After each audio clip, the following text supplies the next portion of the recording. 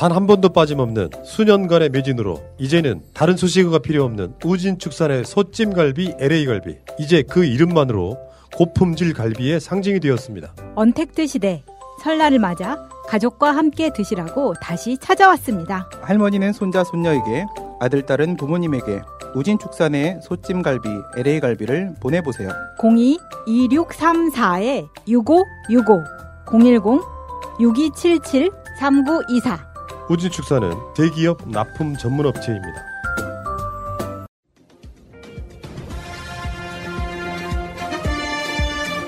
꼭 알아야 할 어제의 뉴스.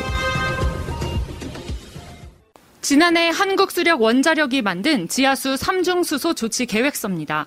3중수소는 후쿠시마 원전 사고 당시 오염수에 대량 함유된 방사성 물질로 유전자 변이를 초래하는 것으로 알려져 있습니다.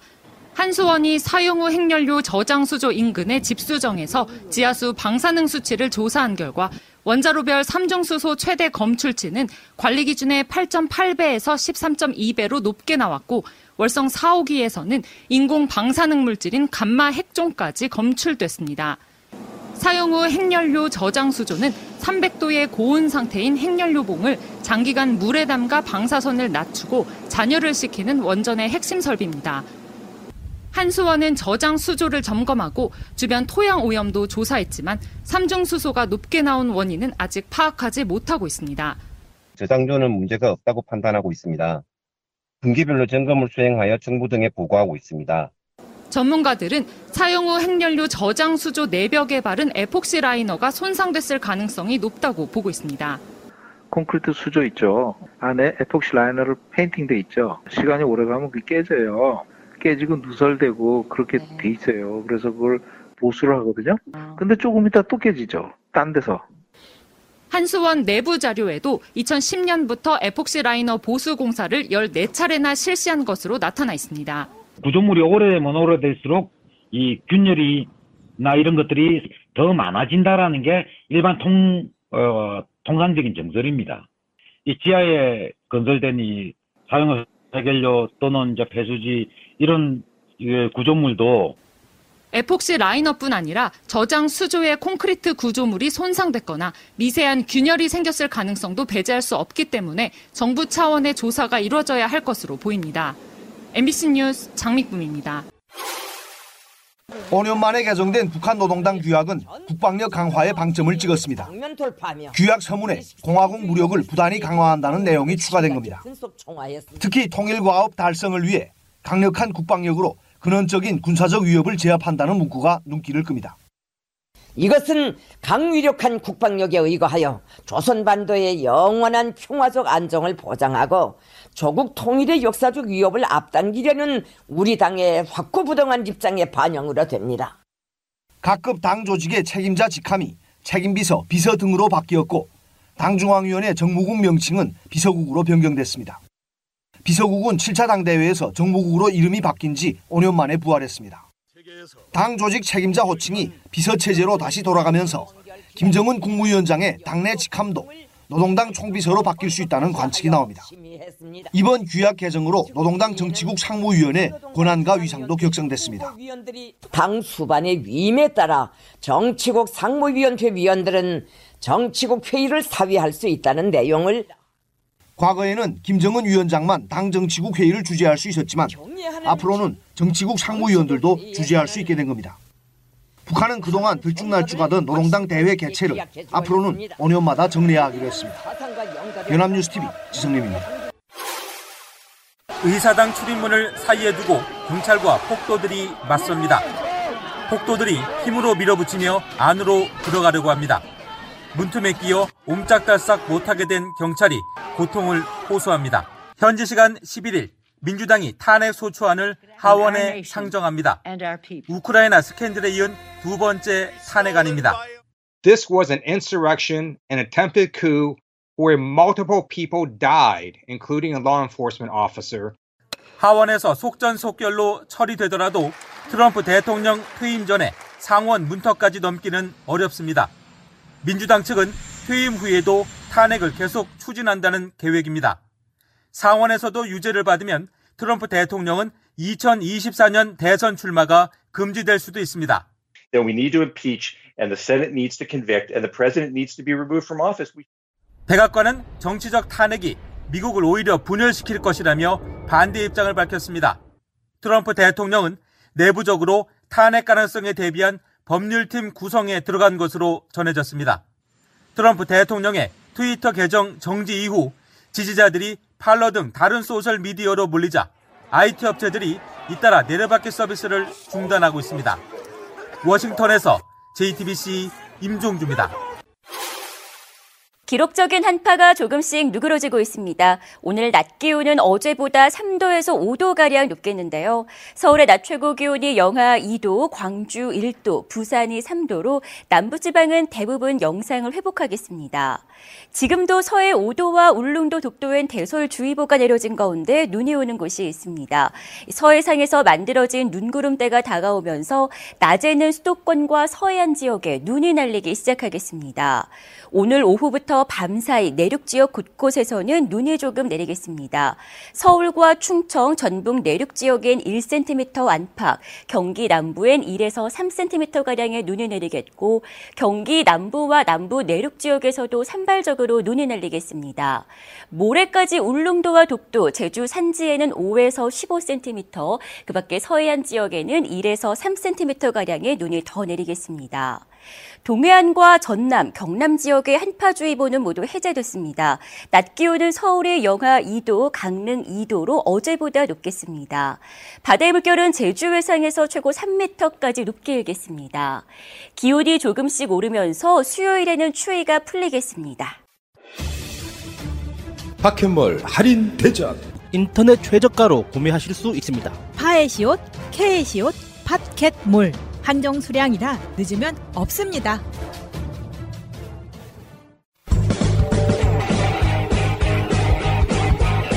제도로서의 민주주의가 흔들리고 구타는 일은 이제 없습니다. 민주주의가 밥이고 밥이 민주주의가 되어야 합니다. 동아일보 사장딸, 동아일보에 최근에 입사를 했어요. 공채로. 근데 이걸 믿는 사람이 아무도 없는 이유가 하나고 입시 비리가 얽혀 있어. 정경심 교수가 징역 4년인데 그게 제목이 공식 타이틀이 입시 비리잖아요. 동아일보 사장딸이, 김재호 사장딸이 하나고 편입할 때 시험에서 성적을 높게 조작했다는 의혹인데 사실상 조작이에요. 법으로 확정되지 않았기 때문에 의혹이라고 표현하는 거지. 하나고 편입할 때 누군가가 개입해가지고 성적을 조작해버려. 인턴 증명서나 표창장 조작한 것보다 훨씬 중죄죠. 쉽게 표현하면 하나고에 대한 업무방해. 법의 불공정의 끝판왕급이라고 저는 사실 이걸 봐요. 제가 어저께 이 기사를 보면서 정말 들고 있던 컴퓨터 마우스를 집어 던졌어요. 채점표, 면접 채점표에 채점 평가위원은 2명인데 글씨가 4명의 글씨체가 나온 거예요. 4명의 글씨체가 나왔고 일부 글씨체에 대해서는 면접위원이 이거 내 글씨 아니다라고 인정까지 했어요. 채점 때 12점이었는데 그 딸의 면접 점수가 채점 때 12점이었는데 갑자기 채점 기준이 바뀌어서 15점 올라갔어. 만점. 네. 근데 우리의 관대한 검찰께서는 여기다 어떻게 판단했냐. 당시 김승효 하나학원 이사장을 성적 조작 혐의로 검찰에 고발했지만 김 씨의 점수가 원래 상위권이어서 면접 점수를 안 올렸어도 합격했을 거라며 무혐의 처분했어요. 근데 정경심 교수님 판결문을 보면요. 정경심 교수님 판결문 해서 딸에 대한 입시 부정이다 해가지고 서울대랑 부산대 의전원 그거를 판사는 그 성적을 인수분해를 했어요. 정말로. 영어 점수 몇 점, 학점 몇 점, 면접 성적 몇 점 해가지고 0.05점, 0.15점 때문에 합격할 수 있고 불합격할 수 있다. 그렇기 때문에 이 표창장을 조작할 만한 이유가 있다라고 판단해서 유죄 판단했어요. 근데 실제 보면 우리 정경심 교수님 판결문 판사가 써놓은 그 글만 봐도요. 탭스가 902점이에요. 탭스 902점 거의 끝판왕이거든요. 거기에다가 학점도 어마어마하게 좋아요. 거기다가 미국 대학 갈 때 보는 시험 거기서 4과목 중에 3과목이 A예요. 그리고 학교 성적도 조작됐다고 주장하는 그냥 법원이 주장하는 그 내용들을 인정한다 하더라도 모든 부분에서 탑급이에요. 근데 그 사람은 0.05점, 0.15점, 이걸 0.12점 이걸 점수로 나노 단위로 나눈 다음에 모든 걸 한 다음에 0.05점 때문에 입시가 결정될 수 있다 해서 징역 4년을 때리고 법정 구속을 시키고 구속 수사를 했어요. 근데 여기에 대해서는 점수가 원래 상위권이어서 면접 점수 안 올려서도 합격했다면서 무혐의 처분하는 거예요. 아, 진짜 어처구니 없지 않아요? 어떤 사람은 정말 이게 법원까지 안 가고 검찰 단계에서 이렇게 됐기 때문에 이렇게 되지 않았냐 이렇게 말하는 사람들도 있는데 검찰 단계에서 똑같이 해야 돼요. 이게 어떻게 보면 그 기득권 카르텔의 공범인 거예요. 그렇죠.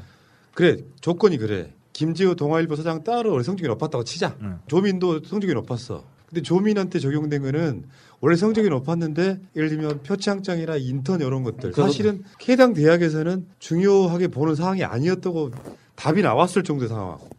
요거는 조작해서 구속시키고 이거는 표창장인 인턴 추가 첨부 사항이 아니에요. 실제로 요즘 모든 입시나 입사의 시험 제일 중요한 게 면접입니다.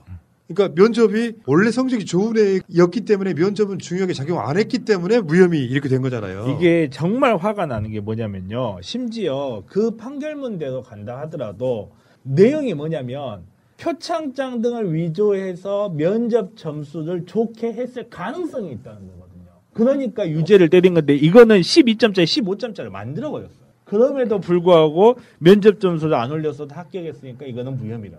정경심 교수님이 뭐 말하는 걔네들이 주장하는 인턴 뭐 증명서, 표창장 그거는 시험 반영 과목도 아니에요. 과목도 아니고 이거를 조작함으로써 면접 점수에서 유리하게 점수가 나올 것이라는 가능성, 기대예요, 기대. 근데 이건 아예 점수를 바꿨는데 바꿨음에도 불구하고 안 올렸어도 합격할 거. 저는 이걸 보면서 무슨 생각이 꼭 들더냐면 제가 항상 존경하고 마음속으로 깊이 존경하는 나경원 베스트 나배. 이분의 불기소 처분서를 꼭 한번 보고 싶다는 생각이 굉장히 심하게 들더라고요. 아마도 그걸 보면 이렇게 뭐라 해야 될까, 뭐 삼성의 지원을 받지 않았어도 심장 관련 센서를 사비로 사서 연구를 했으므로 무죄 뭐 이렇게 나왔을 수도 있겠다라는 생각이 들었다. 일 뿐이에요. 저는 사실 적시하지 않았습니다. 그냥 제 생각이 그렇다는 거예요. 하나고란 게 그래요. 하나고가 하나 금융그룹에서 만든 거잖아요. 그리고 원래는 그 계열사에 있는 그 자녀들을 20%를 한 거고 자율형이에요. 우리나라의 자율형에서 몇 개 안 되는데 저는 이런 학교에서 고등학교에서 편입학한다는 얘기는 처음 들어봤어요. 그리고 기존에 우리가 고등학교 편입하면 어떤 경우가 있냐면 학교에서 사고 치고 나서 다른 학교로 가는 경우 이해는 없거든요. 이게 지금 유일무이하는 거고 누가 봐도 특별이란 것들은 다 알 수 있는 상황이에요. 그럴 때 말하잖아. 너 아버지 뭐 하시노? 하면은 저희 아버지 동아일보 사장인데요. 하면은 아무도 침묵을 하는 거죠. 이제 아 그렇구나. 이렇게 철저하게 재수사해서 이 진실을 알아야 돼요, 진짜요. 2014년 하나고 편입학 일반 전형의 유일한 합격자. 유일한. 최근에 동아일보 사실 거의 유일한 합격자 아니야? 내가 알고 있긴 그렇거든요. 그런 상황이에요. 그러니까 이렇게 특혜를 받는데 웃기잖아. 아무리 생각해도 이건 불공정해. 생각해봐요. 차라리 공차란 말을 쓰지 말고 그냥 특채라고 하는 게 낫죠. 입학시키기 위해서 누군가가 동원돼. 원래 두 사람의 글씨체밖에 없던 것이 나중에 보니까 4명이 와 조작을 했어. 근데 점수를 딱 보니까 충족이 안 돼. 12점 만점이면은. 15점 만점으로 그걸 비율을 올려가지고 합격을 시킨데 유일하게 합격해. 이 구조를 갖고 있는 하나고라든지 동아일보의 이런 입시나 입사의 시스템 자체를 어떤 언론도 다루지 않아요. 공범들인 거지. 동아일보 이 새끼들아. 아무리 사장이라고 그래도 니들이 진짜 언론인이면 이거 다뤄줘야지. 동아가 언론이에요? 아니 지들끼리 언론이라고 하니까. 채널A 말하는 거죠, 동아가. 네. 아무튼 이 사건이 2014년에도 서울시 교육청에서 이제 검찰에 고발을 했었던 건인데 압수수색 한 번도 안 했고요. 교장, 교감, 이사장 전원 무혐의 처분을 받았고, 그다음에 하나고 자체가 약간 이런 입시 비리와 관련이 있는 게 2011년부터 2013년 동안 해마다 30명씩 성적 조작했다라는 것도 발표가 된 적이 있어요. 이런 전적이 있기 때문에 더 강한 의심이 드는 거죠. 정경심 교수님한테 적용했던 그 법리를 적용하면요, 여기다 적용하면 그때 당시에 성적 조작됐던 그 사람들 부모들도 다 고무집행 방해, 업무방해도 다 구속해야 돼요. 왜? 딸이니까 알았을 거 아니야. 딸이니까 네 점수 이렇게 안 좋을 거 알았을 거 아니야. 그 법리를 그대로 갖다 씌우면 이 고등학교 하나 털면요, 제가 봤을 때는 교도소 하나씩 더 지어야 돼요. 내가 봐도 어마어마하네요. 그런 조작질을 했던 그 세력이 정경심과 조민을 입시비리라고 사내를 집어넣는 것이 마땅하고 온당합니까? 정말 어처구니 없는 이 기득권 카르텔은요. 아무리 보수 어르신 태극기 부대라고 해도 이거 깨셔야만 여러분의 손녀, 손자가 잘 사는 나라에 살게 되는 거예요. 정경심, 조민을 욕할 때가 아니에요, 지금. 비교를 해놨잖아. 면접은 굉장히 중요하게 보는 항목이에요. 입시에 전혀 반영되지 않았다는 표창장 하나를 갖고, 물론 뭐 꼭 그것만 아닙니다만, 입시비리라고 4년을 쳐넣으면 동아일보 사장 딸은 고등학교 이렇게 했으면 이 사람 자체가 동아일보 입사하는 게 다 무효하냐. 이게 불법이었다고 하면. 중졸이 되는 거죠. 그 비슷한 건으로 이런 게 있어. 최근에 해외 유학 마치고 돌아온 젊은 친구가 하나 있었어. 소득은 별로 없었네. 근데 요즘은 아파트를 살 때 돈 어디서 났는지 출처를 소명을 해야 되거든요. 왜냐하면 이게 불법으로 쓰이는 증여나 상속 부분이 있을까 봐. 근데 이 새끼가 아파트를 그 온라인에서 물건 팔아서 번 돈으로 샀다 이렇게 한 거야. 근데 온라인에서 물건 팔고 하는 그 행위를 봤더니 그걸 사준 사람이 아버지야. 그러니까 예를 들면은 탭 하나가 이게 한 40만 원 한다고 치자. 여기 다 해가지고 요거를 4천만 원에 팔아. 근데 온라인에 이걸 사가 아버지가. 그런 방식으로 해가지고 10억 원대 아파트를 산 친구가 있었어요. 네. 이런 짓거리들 하고 있는 거예요. 세금 안 내려고. 아버지가 그분 잘 모르는 거죠. 그렇게 되면 뭐냐면 아들은 소득세를 내야 돼요. 그렇죠. 수입이잖아요. 소득세를 내는데 그렇게만 1억짜리 했으면 소득세가 얼마 되냐면요. 1억 정도 내면은 2,700만 원 정도의 소득세를 내야 돼요. 법적으로요. 왜냐하면 매입 자료가 없잖아요. 온조지 본인 소득이니까. 여기는 그렇게 적용하면 안 됩니다. 증여세 같은 경우는 세율이 그러니까, 훨씬 높고. 증여세가 1억으로 따지면은 근데 그러니까 그 소득세는 말 그대로 소득을 그렇죠. 따져야 되니까 매입 매출 따져야 되니까 이거는 거기 이게 적용돼서는 안 될 것 같고. 뭐 다른 걸 떠나서 진짜 있는 놈들이 더한 게 아니라 더한 놈들이 있다고. 더해야 있는 거예요. 그러니까요. 이 10억 이거 이렇게 자기 아들한테 아파트 10억 주고 사줄 정도로 돈 엄청 많은 사람일 텐데 이거를 이렇게 꼼수를 써가지고 세금을 피하려고 한다는 것 자체가 참 경악스럽긴 하네요, 진짜. 물려줄 돈 별로 없는 상태에서 좋은 학교를 보내는 정도가 부모가 할 수 있는 최선의 선택이었단 말이에요. 근데 우리의 어떤 삶을 보지 않고 대한민국의 일부 부도덕한 소위 말하는 물질적 상류층들을 보면 진짜 부도덕해. 자기들끼리 카르텔이 좀 심각하잖아. 김승유 옛날에 하나금융그룹 회장이었던 거기 이사장으로 있으면은 그게 또 김재호랑 또 엮여서 언론과 카르텔이 만들어져 가지고 뭐 우리 딸이 하나고를 좀 들어갔으면 좋겠는데요 하면 지들끼리 다 뭔가 다 이루어지는 상태. 그래놓고 정경심 교수를 이 엄동설 안에 입시비리라고 가두는 새끼들. 나 이 기득권 카르텔 깨는 건 우리 살아생전에 해야 돼요. 안 그러면은 진짜 헬조선은 그렇게 만들어지는 거야. 이거는 국가가 전망에 걸린 문제예요. 고대 로마가 어떻게 멸망했는지 아세요? 고대 로마가 공화정이 성립되면서 이 소위 말하는 그때 당시 철인 정치라는 걸 하면서 그 엘리트들, 그 시대의 엘리트들이 국가의 모든 것을 장악하고 그 공화정 정치를 깨는데 실패했기 때문에 고대 로마가 망했어요. 그라쿠스 형제의 개혁을 하려고 했을 때, 그라쿠스 형제가 개혁을 해서 공화정을 견제하려고 했을 때, 그들은 그들만의 논리로 그라쿠스 형제를 척살해버렸죠. 그리고 나서 로마는 멸망해버렸어요. 그게, 정말로 이거는 우리 세대의 이 기득권의 카르텔을 깨는 거는 단지 우리 세대의 문제가 아니라 정말로 국가의 존망에 걸린 거예요. 예. 소위 부도덕한 대한민국의 물질적 상류층의 단면을 그냥 봐버리는 거지 않습니까? 이것뿐만이야. 사실 나경원이 자기 딸, 성신여대에서 딸을 위한 전형을 만들고 딸을 위해 성적을 올려주고 하는 것들은 뭐가 달라요? 똑같지? 근데 그 여자는 뭐 죄송해요. 표현이 이상하긴 한데 그 여성분께서는 TV조선에 나와가지고 아내의 맛이라는 프로그램에 행복한 나날을 보여줬디다. 그 딸 때문에 눈물을 흘리고 그 대학 못 들어간 피해자가 있는 거야. 사실은. 알고리즘한 이야기들을 해. 지난 겨울 새날 애청자들에게 최고의 사랑을 받았던 화개장터 제첩국. 올해도 왔습니다. 간 건강에 좋은 타우린이 있어서 음주 후 해장국으로 많이 애용되는 국내산 제첩. 이제 집에서 즐기세요. 네이버 스마트 스토어 화개장터 제첩국 검색하시거나 전화 010-8560-5265로 연락하세요. 오빠, 아침부터 왜 이렇게 기운이 없어요? 박지희 씨, 코업을 못 먹어서 그래. 너무 바빠서 코업 주문할 시간이 없어. 김엄마 같은 분들을 위한 코어업 정기배송 2+2 이벤트. 코어업이 자동으로 결제하고 보내드리는 정기배송 서비스를 시작합니다. 한 번 신청하면 떨어지기 전에 알아서 보내주니까 귀찮게 매번 주문할 필요가 없습니다. 페로산 마카와 멀티비타민을 한 번에 코어업. 정기배송 신청하면 2+2 편리함 2배, 선물 2배. 검색창에 코어업 검색하세요.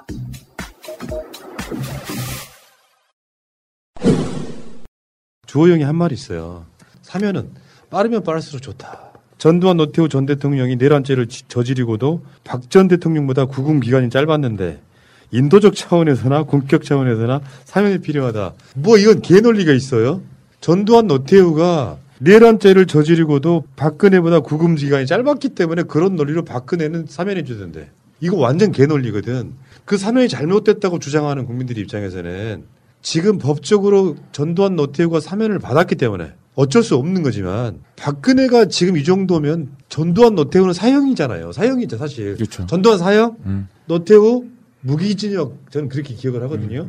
이 뭐 이런 개논리가 다 있냐? 사면이란 말이 나와가지고 이 후폭풍이 이렇게 부는 거예요. 후폭이 부는 거고 그 전두환 노태우와 사면과 비교할 게 아니거든요. 그분이 사죄 없이 사면한데 지금도 어떻습니까? 전두환은 뻔뻔하게 돌아다니고요. 자기한테 뭐라고 하면 승질 버럭버럭 내고 90살 넘어도 아직까지 성과가 있습니다.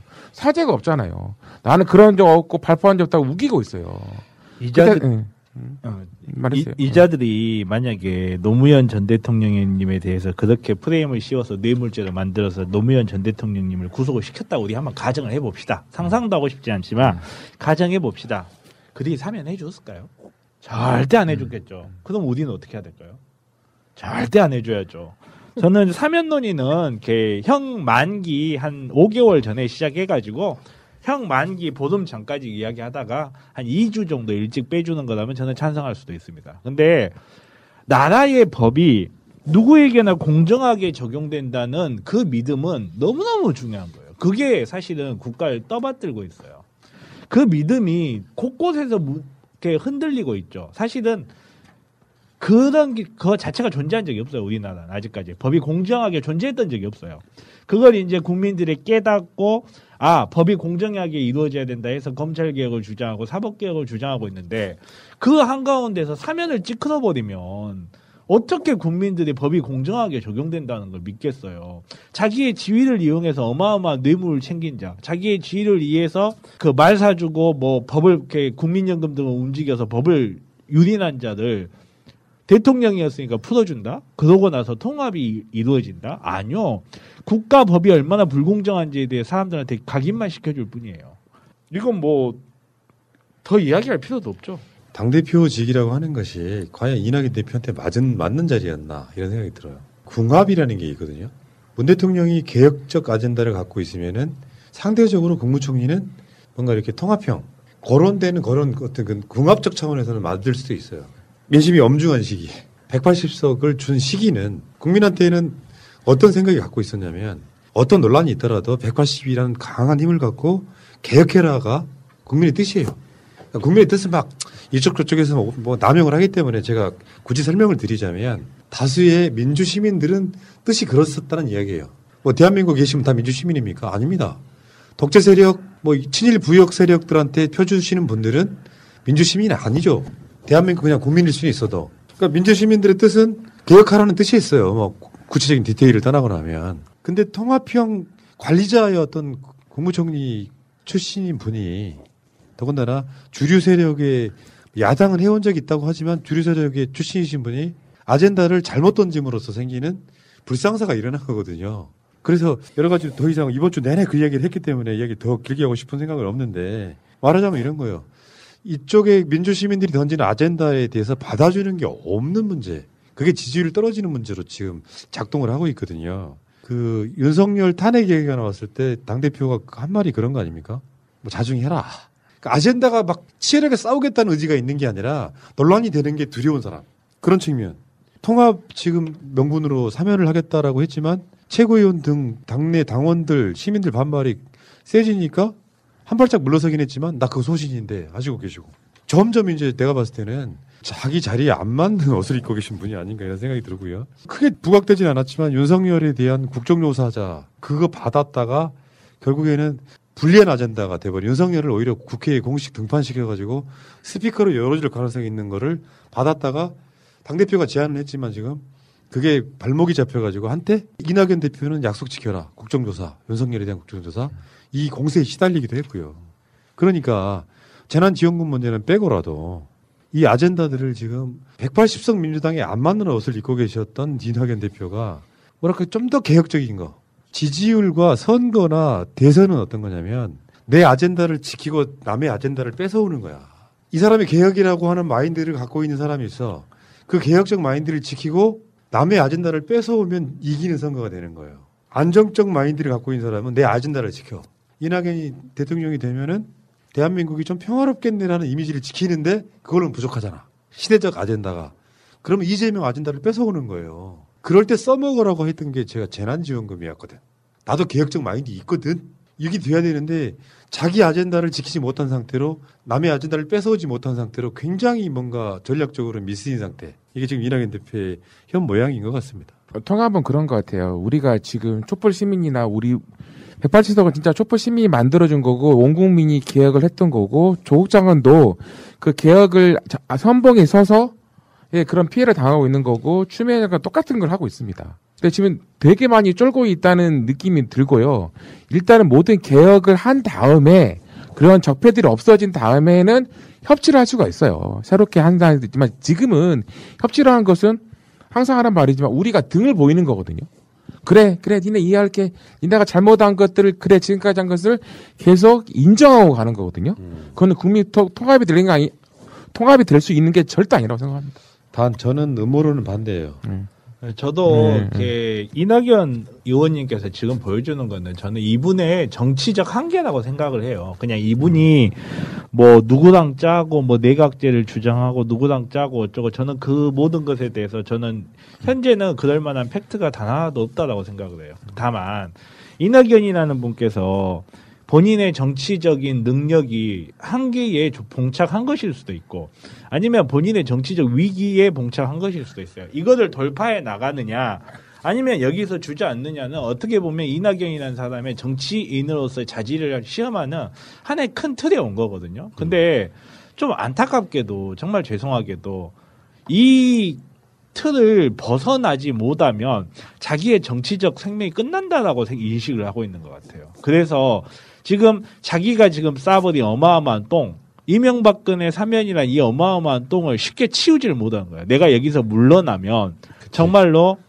내가 여기에서 물러나면 끝이다. 나는 당대표고 뭐 그만둬야 되고 대선 후보. 제가 어느 정도 맞아요. 어느 정도 맞는데 근데 정말 이렇게 내가 뭔가 잘못 생각하고 내가 뭔가 결정을 잘못했다면 빨리 철회를 하고 오히려 국민들한테 사과를 한다든지 아니면 이러이러한 부분에서 여러분들한테 심리를 끼치는 게 죄송합니다라고 하는 게 수습을 하루라도 빨리 할 수 있게 하는 맞아요. 거지.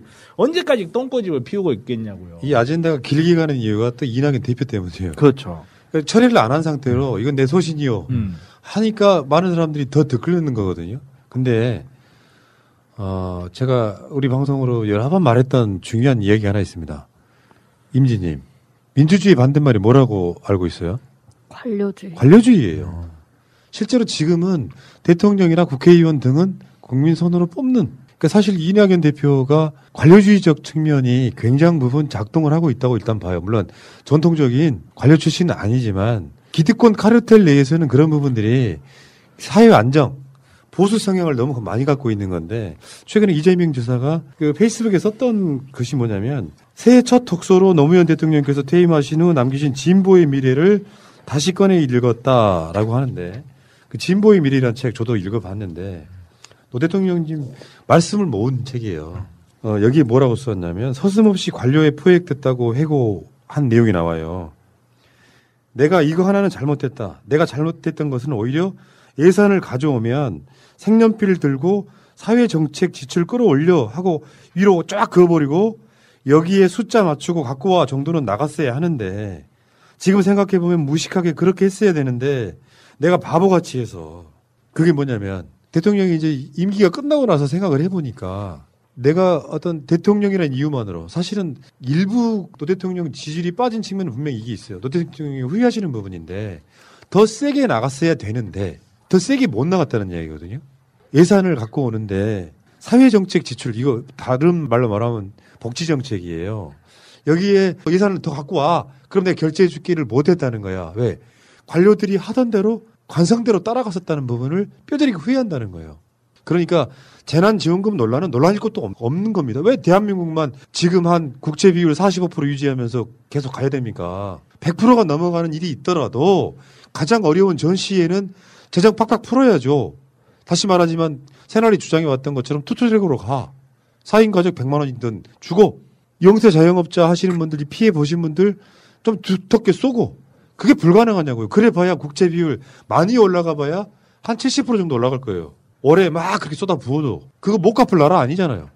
경제 성장률만 좋아지면 뭐합니까? 국민들이 지금까지 수십 년 동안 기다려온 거 아니야. 경제 발전하기 위해서 노동자들이나 이런 사람들이 자기 거 양보하면서 임금 안 올라도 최저임금 안 올라도 기다려왔던 것들이잖아요. 그래서 전 세계에서 지금 국채 비율은 가장 낮은 편에 속하는 나라인데 가계부채 비율은 가장 높은 나라가 됐어. 뭐 빈대에서 집 사라 이런 걸 떠나가지고. 이제 국가가 빚을 내서 국민들한테 나눠줄 시기가 된 거란 말이에요. 그러니까 이재명 지사가 하고 싶어한 말이 그런 거잖아. 노무현 대통령 살아계셨다면 이 재난지원금 이런 부분을 뭐라고 말씀하셨을까? 그러면서요 진보의 미래에서 한 구절을 가지고 온 거죠. 후회합니다. 관료적 마인드가 전혀 없어도 안 되겠지만 관료적 마인드만으로는 현상 유지는 할 수 있으나 결국에 지나보면 나라가 망하는 길이에요. 우리가 지금 우리나라 국민 중에서요 세금을 아무도 안 내는 사람 한 명도 없습니다. 국가는 세금으로 해서 운영되는 거고요. 우리가 나중에 낼 세금을 미리 좀 빌리는 거예요. 어떻게 보면 받아오는 거고 나중에 세금 냅니다. 전 국민한테 100만 원을 주든 200만 원 내는 거고 실질적으로 공무원은 빼놓고 우리나라에서 공무원들은 어차피 아무리 어려워도 월급이 다 나와요. 지금 상태에서지만 지금 재난지원금이나 기준도 그래요. 4억이라는 매출이란 기준이 재작년에 4억 했던 기업들이나 그런 데가 작년에 1억도 다 못했어요. 분기되는 그걸 또 어떻게 가능하겠습니까? 4억이면 주고 어떤 업종만 주고 또 업종이라는 것들이 집합 제업종만 피해본 게 아니라 공장도 있고 모든 경제가 돌아가지 않았기 때문에 모든 사업하는 사람들은 다 피해봤어요. 그러니까 중산층의 몰락과 소기업의 몰락이 왔다는 거죠. 그럴 때 지금에 있는 전국민 재난기금이 진짜 마중물이 되는 거예요. 경제 어떤 분들은 이게 어떤 관료들은 어느 정도 코로나가 끝날 때야지만 현 상황에서는요 아예 안 되는 겁니다, 여러분들. 꼭 필요하다고 생각해요, 재난지원금. 자, 어쨌건 지금 상황이 그렇고요. 재난지원금 나와요. 걱정하지 마세요. 네.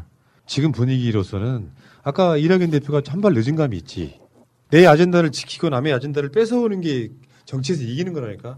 정치는 아젠다 싸움이에요. 그 아젠다 싸움에서 이낙연 대표도 전국민 재난지원금에 대해서 부정적이거나 이런 상황이 아니기 때문에 올해 저는 제 예상은 3월 달쯤에 전국민 재난지원금 받을 수 있을 걸로 봅니다. 좀만 기다리시고요. 자영업자분들은 쉽게 표현하면 보상액이라고 볼 수 있는데 방역 협조했으니까 어느 정도 보상을 해야 될 거 아니에요. 1년으로 따지면 수천만 원일 수 있는 거 뭐 200~300만 원 들어간다 그래서 보상이 되겠습니까만 다 같이 힘들었던 시기에 힘들수록 기회가 더 많이 오는 법이거든요. 힘든 걸 힘들게 내버려 둬버리면 힘든 것이고 힘든 걸 그 위기를 좋은 쪽으로 바꿔내면 이기는 기회가 되는 것입니다. 국민들이 좀 저쪽에 민주시민 아닌 분들은 좀 약간 무시하셔도 되고요. 민주시민들끼리 너무 분열하지 말고 이낙연 대표 건 등으로 그 이야기 제가 짧게 말씀드리고 방송 마칠게요.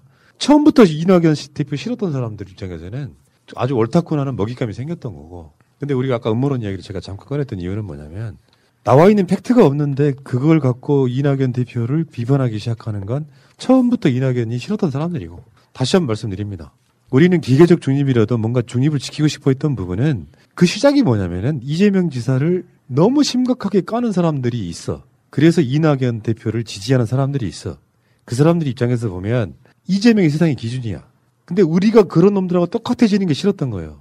나는 이낙연 대표도 좋아하고 이재명 지사도 좋아하는데 이낙연 대표를 지지하는 이유가 이재명이 싫었던 사람들이 이낙연을 지지하는 형태로 이재명 모욕주기 이런 상태였단 말이에요. 그래서 어떤 경우라도 대선 주자로 둘이 우뚝 서 있으니까 비판하지 말자고 했던 가장 중요한 포인트는 뭐냐면 저쪽 사람들의 포지션하고 똑같은 개념이에요. 이 사람들은 이재명이 싫잖아. 근데 이재명이 후보가 되면 어떻게 돼? 국민의 짐 지지할 놈들이란 말이에요. 또는 선거 전에 적극적으로 안 뛰겠지. 안철수처럼. 계속 비판이 왔던 사람이 대선 후보가 되면 어떻게 되냐고. 그러니까 제가 초반에 기계적 중립이라도 지키겠다고 했던 말은 그런 거예요. 내가 비판 위주로만 나가면 저 사람이 혹시나 대선 후보가 돼도 지지 못합니다. 시너지가 안 난다고. 목적은 이낙연도 이재명도 아니고 저는 이 민주정권의 연장입니다. 그 이야기를 드리고 싶은 거고요. 음모론 가져와서 확정되지도 않은 것 가지고 까실 필요는 없을 것 같고요. 본인이 지지율이 한 3위로 내려앉은 것도 본인이 지금 그 어떤 발언들이나 지금까지 당대표로서 활동 등을 갖고 자기가 책임지고 있는 부분이라고 생각합니다. 저는 그렇게 말씀드리고 싶고, 이낙연 논란은 뭐 특별한 이슈가 또 나오지 않는 한 이번 주 매일 날마다 나오시는 분들이 달라서 조금 더 다를 수밖에 없었다는 점 말씀드리고. 새가 날아든다는 여러분들의 하트를 먹고 삽니다. 잊지 않으셨죠? 하트를 꼭 눌러주세요. 오늘도 감사합니다. 커트님이 지금까지 고생을 많이 하셨는데 개인적으로 좀 몸이 안 좋으세요. 그래서 제가 작년에 12월 말까지만 해주십사 이렇게 부탁을 드렸었고 그동안 33회 방송이면 거의 한 1년에 한 3분의 2 정도 되거든요. 그렇죠. 고생 많이 하셨고 다시 한번 커트님께 감사하다는 말씀을 드리겠습니다. 근데 진짜 지난주에 여기 방송에 언급을 했을 텐데 이 대법원에서 홍강철님 무죄난 거요. 네. 정말 대단하시더라고. 대단하게 무슨. 북한에서 넘어와가지고 네. 국정원에서 쉽게 표현하면 붙잡혀서 네. 계속 너 간첩이지를 이렇게 막 강요하는 거 아니에요. 네. 와, 그거 어떻게 견디셨어요? 그때 정말 저도 죽고 싶었죠. 근데 그 안에서 죽자니까 너무 억울하더라고요. 그거 완전 개죽음 아닙니까? 네. 근데 그때 제일 걱정이 되는 게 애들이 걱정이 되는 겁니다. 북에 있는 딸들. 그게 제일 걱정되더라고요. 나 여기서 죽으면 안 된다는 생각이 들던데. 아이고. 그래서 견뎠습니다. 그렇게 해서 그 사람들은 실적 올리는 뭐 그런 거죠. 한 사람이. 네, 그렇겠죠. 네. 지금 이게 유우성 씨 이후에 두 번째죠. 네. 무죄가. 네. 앞으로 또 무죄 나올 사람 많죠. 네, 그렇죠. 그렇죠. 제가 14번째였으니까. 그렇게 간첩으로 찍혔던 사람도 14번째인데 네. 두 번째 무죄가 난 거다. 네. 야, 씨. 왜 그래? 억지로 간첩을 왜 만들어야 되지? 그 정권에서 필요했겠죠. 이제 예를 들면 무슨 정치적으로도 써먹기도 하고. 예. 보면 이명박 정권 때부터 많이 만들어졌습니다. 인간들 진짜 못했어 정말. 예. 그래야 남쪽 사람들이 북은 저거 주족이고 나쁜 놈이구나 이런 게 인식이 되잖아요. 그러니까 대부분이 이명박 정권 때 만들어졌죠. 예. 그리고 박근혜 정권이 와서 또 만들어지고. 근데 국정원은 아직 뭘 제대로 못 바꾼 것 같더라고요. 그러니까 굉장히 시간이 많이 걸릴 것 같아요. 예. 지금 그래 방송 때마다 하는 이야기는 그렇죠. 국정원이 이름만 바꾸는 게 아니고 사람이 바뀌어야 된다. 홍강철님 가세요. 아니 우리가 이제 강철님이랑 가끔씩 하는 칼기 방송도 있잖아요. 네. 사실은 김현희를 북한 사람으로 만들어서 정치적으로 써먹은 사건이거든. 네. 김현희가 북한에서 왔다는 증거는 한 가지도 없어. 네. 지금 상황이 그렇습니다. 참 안타깝습니다. 왜 딱 그렇게만 그러니까 국가정보기관이 그리고 또 더군다나 국가기관인데 왜 이렇게 조작에만 길에서 살아가는지. 물론 그렇지 않은 분들도 많겠죠. 그 안에도 조직 안에도 몇 명 안 될 겁니다. 그게. 네.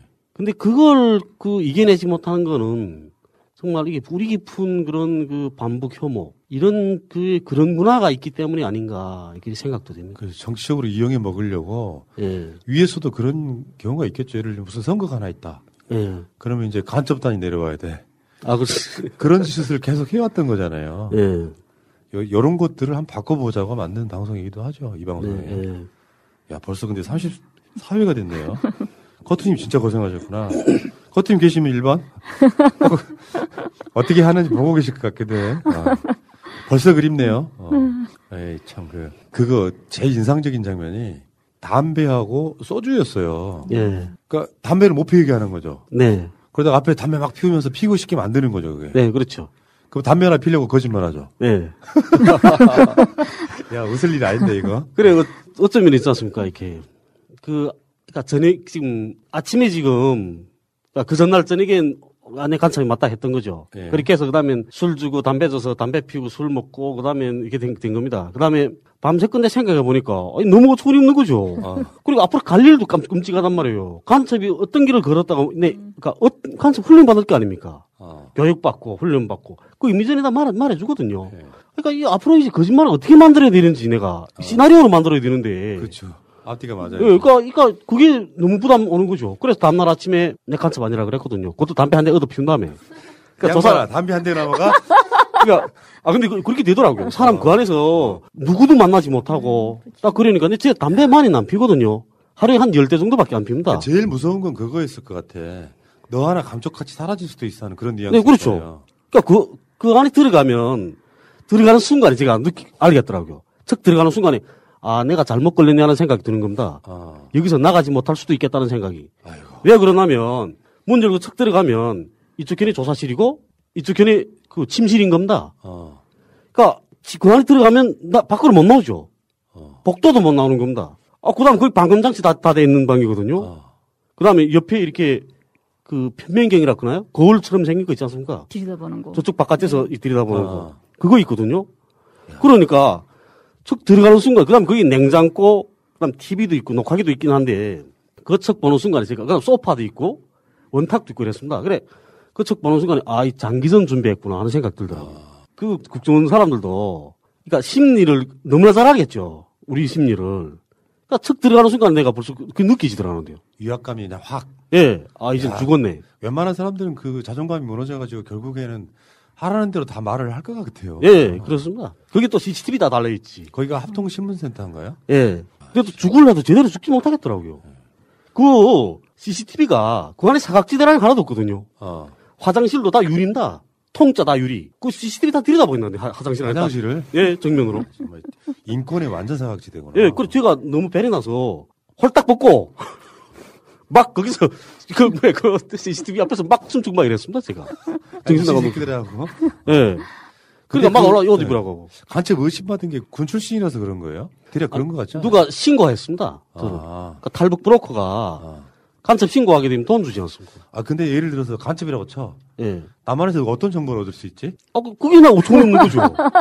아니, 그러니까 쉽게 표현해서 지도 하나만 해도 구글이면 다 나오는데. 네, 그렇죠. 그러니까 그 임무 받았다는 게 어떤 임무 받았냐 하면 그 사람들이 내가 모르겠어. 어떤 임무를 받고 들어오는지. 그러니까 그 국정원 직원들이 힌트를 주죠. 야, 요즘 들어오는 간첩들 보면 정복 세력들을 동양 탐지라는 임무도 준다는데 받고 들어오던데 너는 그런 임무 안 받았어? 그러면 제가 예, 받았습니다. 이러는 거죠. 그림 좋아. 오늘 저녁에 써. 그리고 담배 하나 주고. 예, 그래서 담배 한 대 주고. 그다음에 소주 주고. 사람. 아유. 그다음에 대게도 사주고. 제 발렌타인 12년 딱 먹고. 야. 그 이제 소주하고 예. 그 돼지고기 수육 이런 거, 족발 이런 거 갖다 놓으면은 진짜 먹고 싶은데 그래 오늘은 내가 간첩이라고 하자 하고 먹고 그다음 날 뒤집고. 예. 그 다른 그 여성분 한 분 있거든요. 그 간첩이라고 해서 그분은 형사고 나왔습니다. 그분 하시는 이야기 들어보니까 그분이 그 햇밥이라고 그러나요? 햇반? 회밥. 회덮밥. 맞아. 그 해덮밥 먹고 자기는 그 해덮밥이 먹고 싶어서 간섭을 했다고 그러더라고요. 야, 씨. 그러니까 사람을 이게 딱 가다 놓고 나오지 못하게 하고 그렇게 하면 사람 그렇게 되더라고요. 인간적으로 너무하네. 그러니까 하루 종일 보는 게 국정원 조사관들밖에 없는데 그 안에서는. 그러니까 내 여기서 죽을 수도 있겠구나. 나가지 못하겠구나. 이런 생각까지는. 그러니까 횟수로 7년 만에 모자란 거죠. 네, 그렇죠. 사람 피를 말리는구나, 참.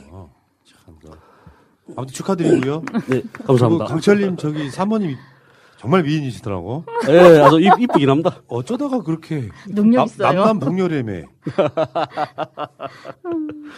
되게 좋아하신다. 제가 또 꼬시는 건 좀 잘합니다. 근데 그래서 깜빡 사과 넘어갔죠. 근데 진짜 이 남조선을 대표해서 제가 사과드리고요. 그런 일이 있으면 안 되죠. 그렇지만 사람들은 남과 북이 모여서 뭔가 한면적임을 이렇게 드러내면서 조금이라도 평화 쪽으로 가야 되는데 이건 너무 오랜 시간 동안 이게 정권을 위해서 써먹다 보니까 간첩이라는 것도 맥락이 있어야지. 7, 80년대까지는 일반 간첩이 필요한데요. 지금은 일반 간첩이 있을 만한 시대가 아니잖아요. 그렇죠. 하다못해 지금 북한하고도 통화를 할 수 있죠. 네. 하려고 맘만 먹으면. 네. 그런 정도 상황에 무슨 간첩이 어쩌고저쩌고. 아유, 알겠습니다. 어쨌건 여자 꼬시는 능력이 대단하시다는 우리 홍광철님과 함께. 자, 당분간 뭐 사회를 맡으실 분이 없으시다 그러면 제가 업반 갓나 스타일의 사회를 좀 더 보도록 하겠습니다. 힘들어 죽겠어요, 아주. 예. 자, 근데 한번 해볼게요. 제 스타일대로. 이번 주부터는 조금 컨셉을 좀 바꿨어요. 좀 이 남과 북은 하나다 이런 개념으로 좀 기대를 해주시기 바라겠습니다. 시작합니다. 살다 보면 단체 선물이나 인쇄 홍보물을 만들어야 할 때가 생깁니다. 판촉, 돌잔치, 결혼식, 모임 이벤트, 각종 행사 등 이걸 어디서 해야 하나 고민이 될 때가 있습니다. 갤러리 기프트는 그간 새날에서 4년 넘게 광고하면서 단 한 번의 클레임도 없을 정도로 열과 성을 다해왔던 기업입니다. 심지어 대표님의 고객에 대한 감동적인 사연까지 보내주신 청취자들도 있습니다. 단체 선물, 인쇄 홍보물, 이제 갤러리 기프트에서 해보세요.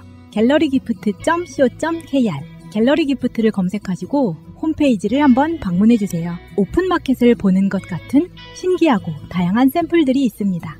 인터넷이 불편하시면 문의전화 1666-5404 1666-5404 새날 듣고 연락했다 하시면 더욱더 잘해주실 겁니다. 오빤 갓나스타일 갓나스타일 태용우, 지성우 등 탈북인들에 의한 가짜뉴스 팩트체크 방송 북한 바로 알기 프로젝트 평화를 생각하는 북한 이야기 오빤 갓나스타일 34번째 방송 시작하겠습니다. 자, 제 옆에는 두 분 나오겠습니다. 김연희님. 네, 내 딸이 보고 싶다. 김연희입니다. 북한에 딸이 계시고 남편도 계시고. 네, 그렇죠. 남편 이야기는 안 해요. 보면 남편은 남의 편 아닌가요? 그렇구나. 딸이 지금 몇 살이겠어요? 딸이 지금 26살이에요. 아이고. 근데 저도 국정원에 들어왔을 때, 처음에 국정원 들어왔을 때, 부록화한테 속아서 막 끌려왔잖아요. 오자마자 첫날부터 나 이렇게 잘못돼서 왔다. 네. 고향에 아버지, 엄마, 남편, 딸이 있다. 제발 좀 보내달라. 막 울고 단식하고 했거든요. 근데 그 사람들이 석 달 동안 덕감방에 가다 놓고 뭐라고 하냐면, 대한민국 국민으로 살겠다는 서약서 한 장만 써라. 너 이거 안 쓰면 죽을 때까지 여기서 나갈 수 없다. 근데 전 진짜 죽을 줄 알았어요. 아, 이건 진짜 죽겠구나. 그게 무서워서 너에게 살겠다고만 하면 평양에 있는 내 딸을 우리가 데려다까지 주겠다. 네. 그래서 할 수 없이 석 달 만에 전향서 쓰고 나오게 된 거죠. 그래 누님 전향서 썼네요. 전향서 썼지. 저는 전향서는 안 썼습니다. 저 국정감사에서 연희님 이름이 나온 적 있죠. 네네, 맞아요. 민주당 국회의원? 윤건영 의원이? 네네, 의원이 그랬죠. 북으로 송환해야 된다. 네. 그 탈북 여종 후보들, 그분들 뭐 등등 해가지고. 저하고 12명하고 이번에 조성길 대사 부인 있잖아요. 네. 그분은 얼면서부터 이거 제발 이러지 마라. 난 고향에 보내달라 하면서 도중에 도망치려고도 네. 하고 자살 시도도 하고 울며 불며 강지런 부인이잖아요. 네. 지금도 계속 돌아가겠다고 하고 있고 그런 방법을 찾고 있고 뭐 자살 시도도 여러 번 하고 막 그랬어요. 아이고. 근데 그것도 이명박 박근혜 때가 아니라 지금 정권에서 벌어진 거 아닙니까? 예. 근데 국정원이 아직까지 국정원이 이런 짓을 하고 있다는 게 너무 슬퍼요. 많이 바뀔 걸로 좀 기대하고요. 그렇죠. 자, 어쨌건 우리 연희님이셨고요. 김연희님. 다음에 홍광철님 나오셨습니다. 예, 안녕하십니까. 홍광철입니다. 제가 해드릴까요? 남과 북은 내조국. 남과 북은 내조국이다. 홍광철입니다. 사실은 이게 하나가 되면 딱 좋을 텐데 참 그렇게 이야기하는 게 좀 그렇고 홍광철님 이야기는 제가 방송 전에 국정원에서 겪은 일, 대법원에서 무죄 판결 받은 일, 이 모든 것들이 분단의 아픔이 아닐까 이런 생각을 해봤습니다. 자, 김정은 위원장이 연하장을 띄웠는데 어제 방송에서 다루긴 했습니다만 우리는 대체 내용을 잘 모르겠더라고. 일단 글씨체부터가 너무 마음에 안 들어요. 마음에 안 들어요? 아니 그게 아니라 글씨체를 못 알아먹겠어. 너무 갈겼었어 이거. 이게 북쪽 스타일이에요. 그 북쪽이 이렇게 씁니까? 네. 요게 백두체 이런 건 아니죠. 그거 아닌가? 이렇게 옆으로 사선으로 썼잖아요. 본인만의 그 특별한 그런 글씨체겠죠. 그러면 두 분도 이렇게 글씨 쓸 수 있어요? 저런 거 배우려고 해요, 우리. 요런 그 뭔가 지도자스러운. 네. 한번 나오면 저렇게 네. 김정일 위원장 때도 그 글씨체 배안을 하고 그다음 김일성 수석 때도 그 시 있잖아요. 백두산종 글씨 그때 그런 거 이렇게 글씨체를 다 배우려고 노력하죠. 아니 근데 너무 갈겼어가지고 못 알아먹겠어. 내가 다 못 읽었어 지금까지도. 해독이 안 돼. 원래 그 북에 쓸 때 간부하자게 되면 제일 첫 번째 그 징표가 글 잘못 써야 되는 겁니다. 아, 그래야 알아보지 못하겠어요. 한 번에 속일 그런 비서를 거예요? 해야 되니까. 그 대한민국의 안철수 씨는 안 되겠구나. 글 잘 써요? 안철수 씨 또박. 글씨가 초등학생하고 똑같이 써요. 네, 또박. 또박또박 쓰기 때문에 이게 무슨 글씨인지 기상도 없고 아무것도 없어. 김정은 위원장한테 안철수 씨가 좀 배워야 되는구나. 오늘부터 또 연습 안 하면. 네, 그냥 내용이 되게 뭐예요? 그 새해를 맞으면서 그 이민들한테 감사의 그 무슨 축원의 인사를 드린다. 앞으로 우리가 더 좋은 세상을 위해서 앞당기기 위해서 함께 힘내서 나가자. 뭐 이런 식으로 나왔고 언제나 우리 당을 믿어줘서 감사하다는 내용인 것 같습니다. 제가 한번 김정은 위원장 스타일로 한번 읽어보겠습니다. 새해를 맞으며 전체 인민에게 축원의 인사를 감사드립니다. 어려운 세월 속에서도 변함없이 우리 당을 믿고 언제나 지지해주신 마음들의 감사를 드립니다. 근데 이게 그렇게 안 읽는데. 그럼 어떻게 해요? 한번 해봐요. 강철씨 한번 읽어봐요. 우리 강철님 한번 해봐요. 우리 인민을 이상과 연면이 꼽힐 새로운 시대를 앞당기기 위하여 힘차게 싸울 것입니다. 근데 요 연하장이 북한의 최고 지도자가 친필로 쓴 게 26년 만이래요. 그렇죠. 95년대 한번 나왔죠. 그러면 이게 의미가 뭐예요? 신년사는 안 한다 그러던 것 같은데. 해마다 우리는 신년사 계속 있었어요. 있었는데 김정은 위원장 시대 들어와가지고 작년하고 올해 두 번이 신년사 없었던 거잖아요. 작년에는 당 전원회의 때문에 그걸로 대체한 거고 올해는 아마 당 8차 대회 때문에 그런 것 같은데 돌아보면 이 연한장이 딱 두 번인데 95년하고 올해 아마 우리 역사에서 가장 힘든 시절이 아니었나라는 생각이 들어요. 연합장이 95년도는 피눈물 속에 1994년을 보냈습니다. 이런 거였잖아요. 우리가 그러니까 김일성 주석이 나라가 생겨서 첫 수령이 죽은 돌아가신 때잖아요. 95년. 네, 그래서 그때 진짜 온 나라가 다 슬퍼했거든요. 그래서 피눈물 속에 94년을 보냈습니다라는 식으로 나왔고 올해는 전 세계가 지금 많은 사람들의 생명을 앗아가는 무선 시대 아닙니까? 코로나로. 근데 북에서는 가뜩이나 국제 제재 때문에 그렇게 힘든 경제적으로 힘든 상황인데 코로나 때문에 단 한 명이라도 죽을까봐 애초부터 국경을 막아놨잖아요. 힘든 속에서도 그러니까 가뜩이나 허리띠 저이고 힘들었는데 코로나 때문에 더 허리띠 저이고 하면서 힘든 시절 또 삼중고 수해 벗고 이런 것 때문에 그런 것 때문에 아마 나온 것 같습니다. 지금 그럼 두 분이 보시기에 두 분은 김정일 체제는 겪으신 거잖아요. 네. 저는 김정일 위원장 때도 겪었죠. 그러니까 느낌적으로 어떠세요? 지금 김정은 체제와 김정일 체제는? 그 젊은 사람이 돼서 확실히 다르다는 느낌이 들거든요. 무슨 말인지 알 것 같아요. 그 무슨 사업을 조직하게 되면 만약 마식령 스키장 제 있을 때 건설한 거거든요. 그 건설하면 그러면 내밀성 하나는 있습니다. 그러니까 뭐 집행력, 결단력 일단 하겠다 하면 그저 무조건 내미는 겁니다. 자기도 거기 가서 계속 찾아가서 보고 이러면서 계속 지도하고. 그러니까 김정일 위원장 어떤 그 풍이냐면 보면 관료형 풍? 그러니까 일단 지시를 주면 집행하겠지. 믿는 그런 스타일이거든요. 김정은 위원장은 지시를 주고 가서 계속 찾아가서 이거 확인하고 제대로 하는지 이거 장악하고 통제하는 그런 그 장악력이 높더라고, 통제력이 보니까. 김정은 위원장 보고 있을지도 몰라요. 네, 보고 아니, 근데 이거 한 2년 전에 북에 좀 거액구 보고 있다가 오신 분이 계세요. 근데 그분이 하는 말이 뭐냐면 그 허위하는 분들이 다 있잖아요. 아무 나라나 대통령 허위하는 경우들. 김정은 위원장 시대에 들어와서 그 사람들이 제일 힘들어한답니다. 김정일 위원장 때만 해도 그냥 현지도 많이 가잖아요. 우리는 연도자들이 가면 그냥 쭉 보고 받고 현지 보고 이렇게 하고 있는데 김정은 위원장은 20층짜리나 30층짜리 아파트 건설장 가면 꼭대기까지 막 올라간대요. 그러니까 밑에 사람들이 거의 먹다 따라 올라가야 되잖아요. 이런 거를 한국에서 많이 쓰는 말로 만기칠남이라고 그래요. 뭐야? 그게 뭐냐면은 세세한 것까지 다 신경 쓰는 거야. 네네. 지도자가. 네, 끝까지 자기가 딱 봐야만 마음 놓고 막 그렇대요. 그러니까 그 예측 가능하지 못하죠. 그러니까 김정일 위원장 시대에 김일성 주석 시대를 보게 되면 허일꾼들이 여기는 가면 안 됩니다. 딱 하면 못 가거든요. 못 갔습니다 그때는. 여기까지입니다 하면 현지차라서 내가 저기 가보고 싶어도 허일꾼들이 안 된다고 딱 말하면 그다음 못 갔단 말이에요. 근데 김정은 위원장은 안 그런 거죠. 김정은 위원장이 유학파잖아요. 그런 영향도 좀 있을까요? 있겠죠. 외국에 나와서 다른 나라 그 지도자들이 그 행동하는 것도 보고 어쨌든 그리고 또 그러니까 자기만이 그런 성격이 또 있겠죠. 그런 게 있는 것 같습니다. 자, 어쨌건 지금 북한 입장에서는 굉장히 어려운 시기일 거예요. 단순하게 뭐 우리끼리 잘 먹고 잘 살겠다가 아니라 이제 핵 관련해서 제재가 지금 아직 전혀 안 풀리고 있는 상황에서 분명 여러 가지 어려움들이 있을 텐데 이 연합장의 의미는 그런 거 아닐까 싶어요. 그래도 기죽지 말고 뭔가 우리의 길을 한번 가보자. 근데 저는 이제 뭐 이인영 통일부 장관이 굉장히 열심히 노력하는 모습이 보이던데 아직 북한에서 긍정적인 답이 없는 걸로 아직까지는 알고 있거든요. 올 새해는 어떻게 좀 풀릴 수 있는 가능성이 있을 것 같습니까? 이거 우리 열병식 때 김정은 위원장이 말씀하셨잖아요. 이게 남녘동 보도라고도 이제 코로나가 좀 안정이 되면 손을 같이 잡자 이런 말씀하셨잖아요. 예, 그것처럼 지금도 통일부에서 좀 계속 뭐 손을 내미는 것 같은데 당장은 코로나 때문에 북이 완전 자기네가 맡고 있는 상황이라서 만날래 만날 수도 없는 상황이 아닐까 해서 조금 코로나가 안정이 되면 오련이 뭐 이렇게 좀 겨루가 있지 않을까라는 생각이 들어요. 올 가을쯤 한번 정상회담 기대해 보면 어떨까? 저는 올해는 무조건 변화가 일어설 것 같습니다.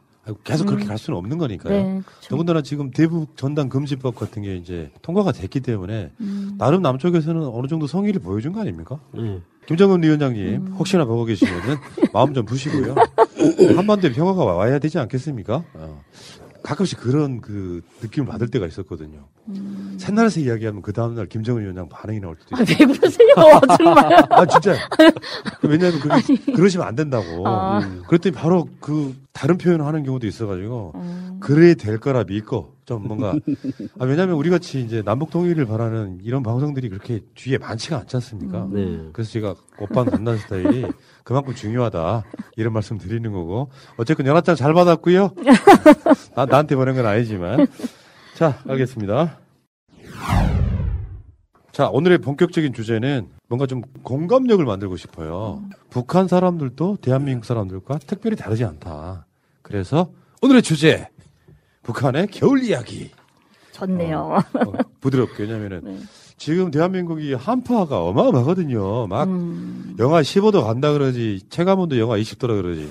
근데 북한은 내가 봤을 때 훨씬 추울 거 아니에요. 얼마나 춥습니까? 어제 영하 15도 같은 거 가지고 뭘 그러세요? 아니 저게 나가면은 어저께 제가 헌법재판소 앞에 우리 그 국가보안법 7조부터 폐지 운동 그 1인 시위 나갔댔거든요. 제가 1시간 동안 그러니까 저 장갑을 안 끼고 다니니까 1시간 동안 이 피켓 이게 들고 있었습니다. 그게 그러니까 다 놀라는 거죠. 끝난 다음에. 진짜? 예, 맨손인데 어떻게 1시간 동안 그렇게 있냐고. 왜 그랬어요? 장갑 없어요? 근데 사드려요? 손이, 장갑이 없는 게 아니고. 안 추워서? 예, 안 추워서 그렇게 이렇게 하고 있는 거죠. 그러니까 지금은 이제 많이 바뀌긴 했겠지만 우리가 통상적으로 알고 있던 게 함경도 북도 쪽은 굉장히 높잖아요. 네. 우리 바로 아오지 탄광 막 그런 게 그쪽에 있는 거 아니에요? 네, 그렇죠. 그러면 그 평균 겨울의 온도가 한 영하 20도 정도 기본 갑니까? 예, 영하 20도 정도 갑니다, 평균. 와. 그러니까 여기 오늘 같은 날씨면 따뜻한 날이죠. 겁나 추운데? 아니, 양양도 쪽에, 백두산 쪽에, 거기는 20도가 아무것도 아니죠. 30도 넘죠. 네. 영하 40도까지 나가고, 거기는. 우리 평양이 제일 추운 게 영하 18도예요. 평양이. 그리고 제일 더운 게 29도. 여름에 제일 무더울 때, 8월 초에. 그다음에 북이 제일 추울 때가 1월 초잖아요. 북에 그런 말도 있죠. 여기도 있을걸요. 대한이 서한에 집 가서 얼어 죽었다고. 그런 것처럼 서한이 제일 춥잖아요. 1월 초에. 제일 추울 때가 우린 영하 18도. 정말 최고로 추면 영하 20도까지. 평양 쪽은 함경도 쪽은 영하 30도까지 간다. 그렇죠. 넘죠. 와, 그렇게 차이가 납니다. 예, 완전히 차이 납니다. 이야, 그러니까 연희님 오셔가지고 엄청 춥다고 막 긴장했는데 아무것도 아니더라. 그 이야기가 그거죠. 그렇죠. 서늘하네. 그랬어요 처음에. 네. 그러면 이게 남과 북 사람들의 어떤 성질이나 성향도 다르죠. 그런 면에서. 네, 우리도 그렇죠. 북쪽도 다릅니다. 북한도 양덕국의 이남 사람하고 양덕국의 이북 사람하고 완전히 다르거든요. 그래서 북한도 양덕국의 이북 보고 북쪽 사람. 그래요? 예, 남쪽 사람 이렇게 부릅니다. 우리도. 근데 성격이 다른다. 남쪽 사람 조금 유하죠. 부드럽고 유한데 위에 사람들은 날카롭고 완전 급하고 다 그런다. 직선적이고. 네. 그리고 항일투쟁 참가하는 사람들 보면 그 김수석하고 항일투쟁 같이 하지 않았습니까? 그 중에 항일투사를 보면 70% 이상이 다 그 함경도 사람이다. 함경도 사람. 하긴 우리 같은 사람들은요. 이 남한에서 제일 북쪽의 전방에 가서 군부대에 생활한 사람들이 아래쪽 생활했던 군인 친구들한테 막 놀려요. 우리 엄청 춥다고. 왜 어떻게 거짓말하냐면은 예, 그 초소근무 쓰다가 오줌을 싸면 바로 그게 온다고. 뭐 그런 이야기 갖고 막 자기가 추웠다고 이야기하는데 그런 이야기 하면 안 되겠구나. 안 되죠. 우리 쪽에서는 또 강원도 쪽이 제일 더운 데 아닙니까? 제일 남쪽이거든요, 우리는. 그러네. 개성 강원도. 근데 이쪽에서 근무하는 애들이 친구들이 우리 군사복막 끝나고 그다음 다 모여서 다 친구들 모여서 술 마시면 남쪽에서 근무한 친구들 그러는 거죠. 야, 그래도 우리는 은 땅에 배를 붙이고 조국을 10년 동안 지켰다. 다 이렇게 말하면 우리 같이 북쪽에서 복무한 애들은 야, 거기도 땅이 얼어? 우리는 남쪽이 땅이 온다는 걸 생각을 못 하는 거예요. 아, 그래요? 네. 그리고 제가 북에 있을 때 이렇게 그 송금도 브로커도 그러니까 송금 받아주지 않았습니까? 그러니까 북에 있는 언니가 남쪽에 있는 그 여동생한테 돈 좀 보내달라고 이렇게 전화한 거예요. 그러니까 남쪽 동생이 지금 언니 전달에도 보내줬는데 하면서 그러죠. 언니, 우리는 돈 없어서 동복도 못 사 입었어. 이런단 말이에요. 그러니까 언니가 뭐라 말하는지 알아요? 야, 더우니까 안 사, 안 사, 이거지. 더우니까 안 사, 이더니. 북쪽 사람도 그렇게 생각하죠. 지금 군대에 미루고 있는 분들, 통일되기 전에 빨리 군대 가셔야겠습니다. 왜냐면은, 만약에 휴전선이 없어지잖아요? 그러면 근무를 함경도 가서 해야 돼요. 얼마나 춥겠어. 대신 먹용제가 될 수 있죠. 인민군의 내무규정에 영하 15도 15도가 지나야만 겨울에 동무사 이 기득계를 내리게 돼 있거든요. 아, 그래요? 15도가 돼야만? 네. 그건 내무 규정이 있는 겁니다. 지금 우리 이번에 금요일 날쯤에 영하 15도 된다 그러니까 사람들이 난리 났는데 지금. 영하 15도가 넘어가야만 이거 기득계 내리게 돼 있습니다. 그러면 대한민국 땅덩어리 생각보다 넓구나. 그렇게 온도 차이가 나요? 예. 자, 근데 북한에 우리가 막연한데 보통은 이제 막 김정은 위원장하고 평양에 막 그 열병식 이런 거밖에 떠오르는 이미지가 없어요. 근데 북한에도 겨울 관광지 뭐 이런 게 있어요. 있죠. 저보고 추천하라고 하면 저 또 하나 추천해보고 싶어요. 네. 겨울 관광지를. 남쪽 사람들 꼭 갔으면 좋겠는데 양독 온천 문화 휴양지가 있어요. 예. 네. 이거예요. 화면에 나오네요. 네. 저 꼭대기 하얀 줄이 바로 스키장이에요. 그 왼쪽 상단에 이게 스키장이고. 네. 그 밑에는 다 온천이고 숙소. 와. 네. 숙소들이거든요. 상상도 못 했는데요? 네. 이거 뭐 이런 썰매도 타고 거기서. 나는 야, 이런 썰매를 탈 거라고 생각도 못 해봤어요. 일반 사람들 타요. 네. 또 삭도 타고 올라가요. 스키 타러 가는 거요. 혹시 두 분 타보셨어요? 이건 작년에 생긴 거고요. 제가 올 때 좀 마식령 스키장 같은 경우에는 건설했었거든요. 저기죠 양덕 온천이죠. 네, 이거 양덕이에요. 네. 이야, 대단합니다. 네, 이걸 봐봐요. 이렇게 생겼구나. 이런 곳이 있다는 게 신기하네. 그리고 이 온천 같은 게 이거 좀 봐요. 이게 계란을 삶아 먹거든요.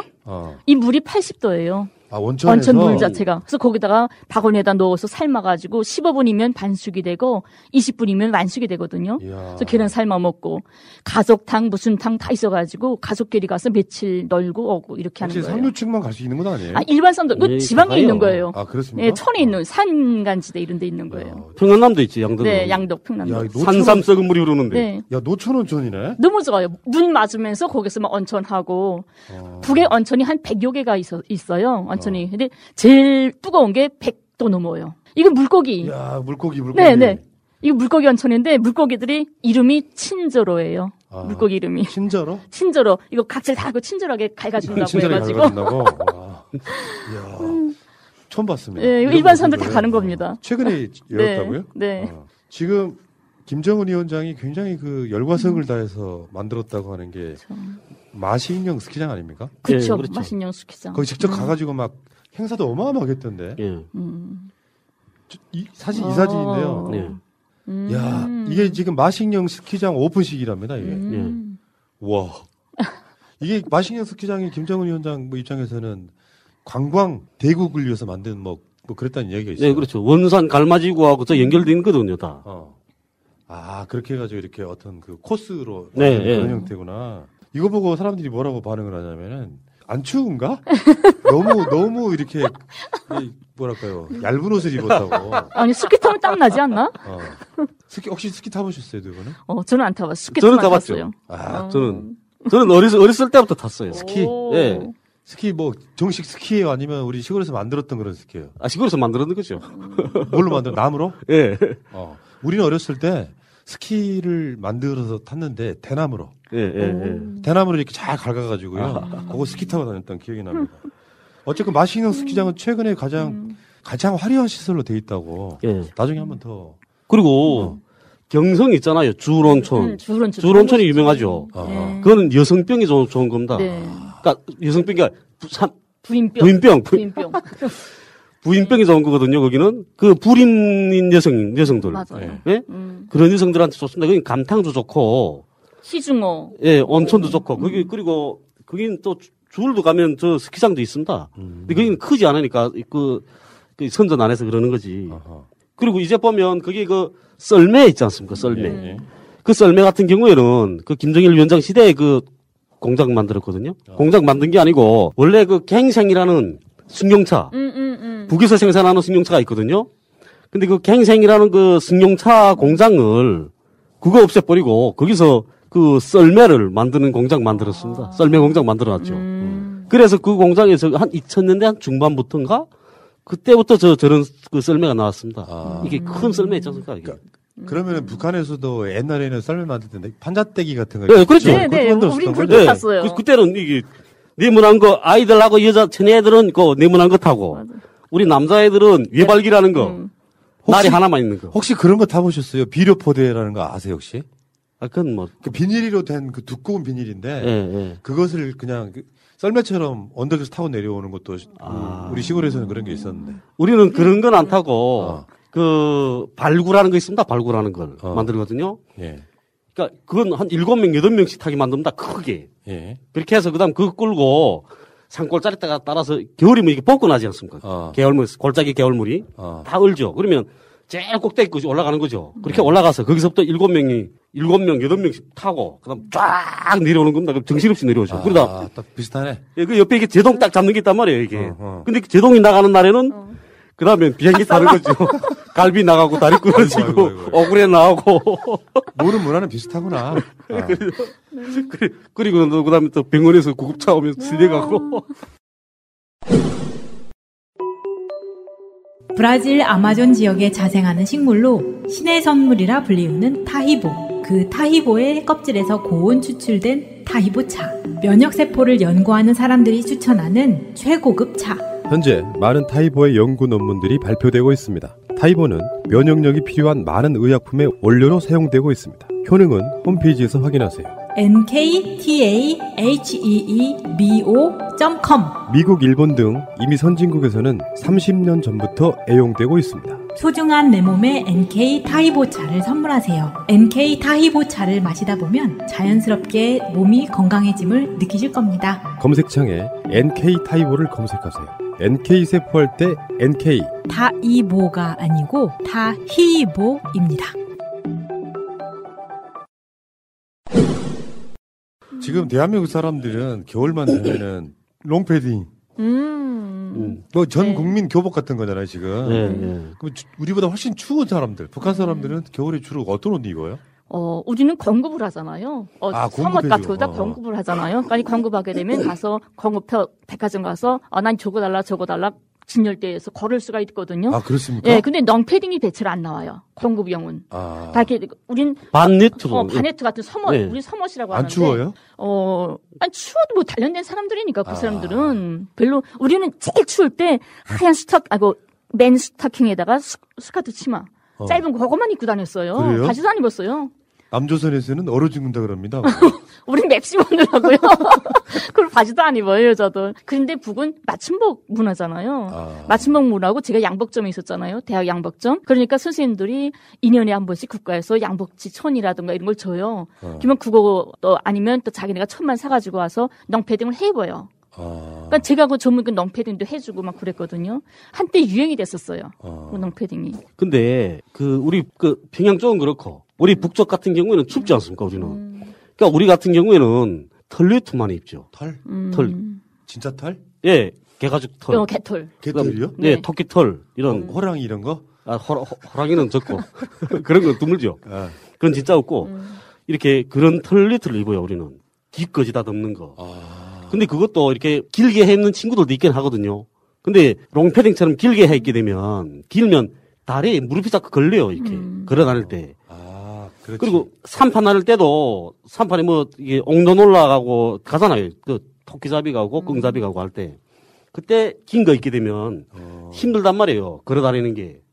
그러니까 다 우리는 바네트로 만들죠. 아, 그러네. 네. 불편해서. 네, 불편해서 바네트로 만드는 겁니다. 그래서 지금 대한민국의 롱패딩도요, 이제 걷기 편하게 하려고 막 옆을 튼다든가 여러 맞아. 방식으로 좀 네, 만드는데. 네. 우리는 필수적으로 이렇게 추운 데 가면 털모자 써야 되죠. 네, 그렇죠. 털모자 안 쓰면 뇌 기능에 지장이 있다고 그러더라고요. 아니, 그런 게 아니고, 그러니까, 어떠냐면 우리 쪽에서 춥다고 표현하는 게, 어느 정도로 춥냐 하면, 이게, 그 머리 아픈 그것도, 예? 우리, 얼음 보송기 있잖아요. 아이스크림 한 번에 칵 먹게 되면, 머리 땡 날 때 있죠. 아, 그쵸. 예, 그렇게 땡간 겁니다. 추우면. 찬바람 쫙 불면. 그리고 집에 문 열고 탁 나서게 되면, 이 볼에 면도칼로 착 긋는 것처럼. 그게 쨍하고 눈에 눈물이 소리 핑 하고 고이죠. 그런 거 그렇게 춥단 말이에요. 그런 거 보고 우리는 춥다고 하는 것이요. 그러지 않으면 안 춥고. 그렇죠. 우리 평양은 뭐 털모자 쓰고 이렇게까지는 안 했어요. 네, 평양은 그다지 안 근데 그랬죠. 출근할 때 우리 머플러 쓰잖아요. 평양에서 머플러 쓰고 이렇게 코 가리고 가면 여기만 하얗게 얼어요. 땅땅하게 얼고 눈썹에 하얗게 그 소리가 뻗치고. 야, 춥다. 네, 그렇고 하거든요. 그래도 추운 건 몰라요. 제 같은 경우에 고난의 행군 시기에 저는 군관학교 다녔거든요. 평양에서 순안에서 다녔습니다. 근데 고난의 행군 시기니까 그때 피복 공급 제대로 못했죠. 우리 그다음 졸업한 이후 애들부터 그다음 섬동 주더라고. 우리는 피복 공급 못해서 겨울에 하복 있잖아요. 겹복도 아닌 하복에 안에다가 면내 입고 그렇게 겨울 났습니다 우리는. 근데 그렇게 하고도 훈련기를 다 안 했다는데요. 눈보라색 쟁치는데요. 단련되기 나름이구나. 그렇죠. 네. 그렇습니다. 네. 대동강이 늘 온다면서요. 그 자전거 타고 다녀요. 대동강 위로. 썰매 타고 다녀요. 대한민국에서는 유수 중에 하나가 한강이 얼었다거든요. 네. 이렇게 추우면 이제 한강이 이제 금방 얼어요. 근데 대동강은 늘 얼어져 있다 이런 당연하죠. 거죠. 대동강 사진 한번 볼게요. 우리 출퇴근 걸로 하는데 걸어서. 이게 지금 대동강이죠. 네. 저 뒤에 건물이 뭐예요? 저 높은 건물? 모르겠네요. 저건 뭐지? 어디지?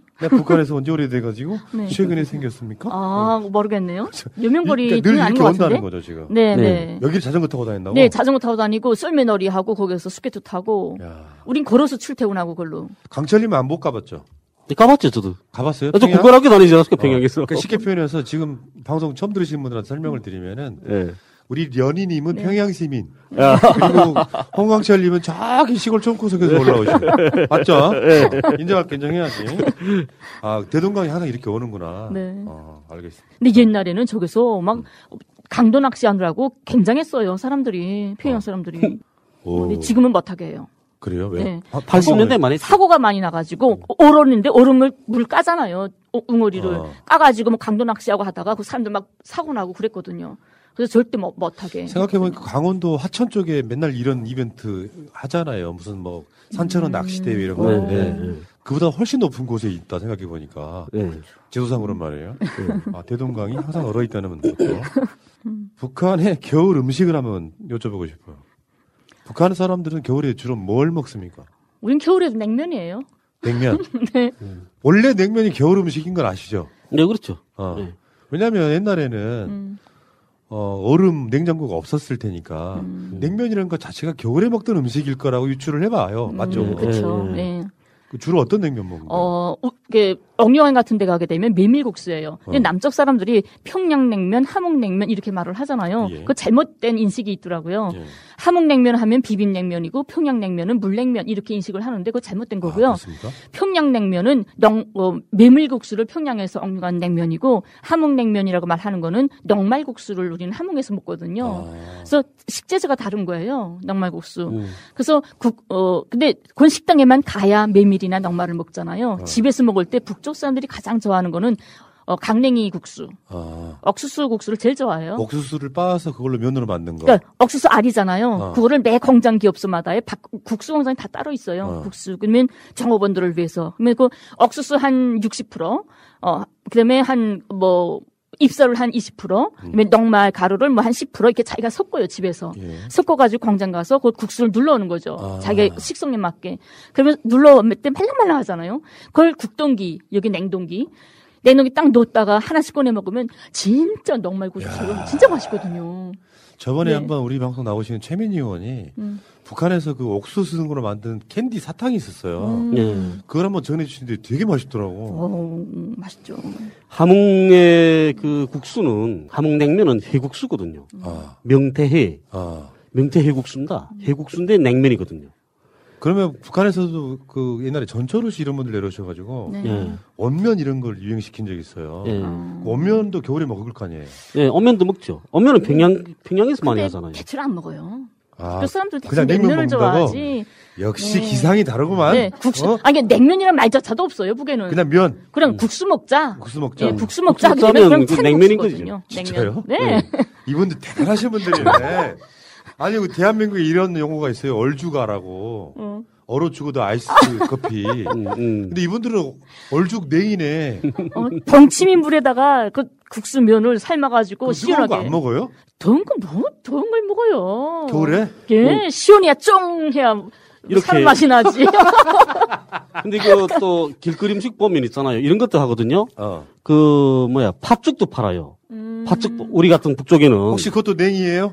그건 아니죠. 그건 아니죠. 다행이다. 야. 팥죽도 오그랭죽 있지 않습니까? 오그랭죽. 동지죽 같은 거. 그런 것도 팔고 팥죽도 팔아요. 길에서. 나 진짜 깜짝 놀랐네. 연희님이 너무 자연스럽게 뭘 뜨거운 걸 먹냐고 지금. 겨울에 차가운 걸 먹어야지. 완전히 성향이 다르구만. 우리 통일되면 안 되겠다. 정말 그렇구나. 그거 말고 제가 알고 있기에 군고구마 이런 것도 먹기를 먹는다면서요. 네, 있죠. 그거는 애들 그러니까 여자들 그다음 애들 이런 많이 먹죠. 원래 80년대 말에. 저 사진은 지금 현재는 아닐 것 같은데. 조금 옛날 거네요. 좀 옛날 건데 같아요. 아직도 조금 더 현대화 좀 해가지고 있는데 이게 뭐냐면 80년대 말부터 생겼어요. 평양시에. 그래가지고 권한의 행군 때 힘들었잖아요. 그때도 꼭 저것만 하라고 그래가지고 도로에서 저걸 팔았거든요. 근데 식량 공급 안 되는데 고구마 사 먹으려면 사람들이 저거 싸거든요. 국가에서 공급하니까. 그러니까 사람들이 굉장하겠죠. 그래서 1인당 딱 한 봉지만 줘요. 예, 다시도 먹으려면 줄 다시 서서 싸야 되거든요. 근데 저게 파는 사람들이 개인들이 아니라 다 남세상점 판매원들이에요. 그 동을 그 담당한 상점이죠. 그러니까 자기 구역에 주민들한테 고구마를 먹이기 위해서 자기 농장을 다 가지고 있어요. 남세 상점들이. 그래서 고구마 이렇게 캐가지고는 자기네 지역 이민들한테 나눠주는 거죠. 이야. 진짜 맛있어요, 저거. 군밤도 있죠, 군밤. 군고구마. 똑같네, 우리랑. 네, 군밤, 군고구마도 있고. 그다음에 이 동해안연선 따라가게 되면 그쪽 동해안연선 도시들에는 이런 게 많아. 그런 오징어 순대. 그러니까 오징어 순대도 이렇게 조그만 거. 오징어 작을 때 잡아놓은 걸 겨울에 이제 거기다 그 순대 이어서 이제 오징어 순대 만들어서 팔죠. 거기 아바이 순대 그런 개념인가요? 그거하고는 다르죠. 다른가? 그건 오징어를 만든 거니까. 오징어 안에다가 오징어 그 꼬리람 있잖아요. 이거 탕치해서 밥 넣고 이렇게 해서 뭐 볶아서 다져여서. 거기 작거든요. 이만큼 작아요. 여기 작으니까 먹기 좋단 말이에요. 칼로 안 썰었대요. 먹고 싶다, 진짜. 근데 저 남쪽에 와서 제일 아직까지 못 먹는 음식이 있어요. 뭔데요? 진짜 그건 아직까지 못 먹겠더라고요. 네. 남쪽에 순대. 순대 정말 맛이 못 먹어요. 왜? 너무 맛이 없어요. 그래요? 그 순대 어떻게 먹는지 모르겠어요. 이상해 맛이. 당면이 돼서 그래요. 우리 북의 순대는요. 기본 돼지 창자, 진짜 벨, 거기다가 돼지 안에 있는 혈액 다 넣고 돼지 안에 내장들 많잖아요. 내장 다 탕쳐서 넣어야 돼요, 고기를. 그다음에 찹쌀 넣고 야채, 배추를 넣어야 돼요. 그리고 먹는데 진짜 맛있거든요. 아니 여기는 뭐 이상해, 막이 씹는 게. 김연희 남쪽 순대 비하 발언.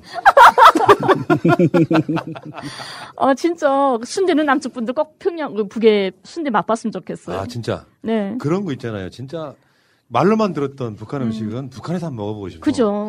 옥류관 냉면이 우리 입맛에 맞을지 모르겠지만 한 번쯤 가서 먹어보고 싶잖아요. 아까 말한 그 오징어 순대도 그렇고. 우리 지금 음력설에 한번 순대 해보려고 하는데, 진짜? 북한식으로. 멋있다. 비슷하게 맛을 내실 수 있을까요? 예, 있죠. 재료가 다를 텐데. 그래 재료 달라도 어쨌든 최대한 맞추는 방향으로 해야 돼요.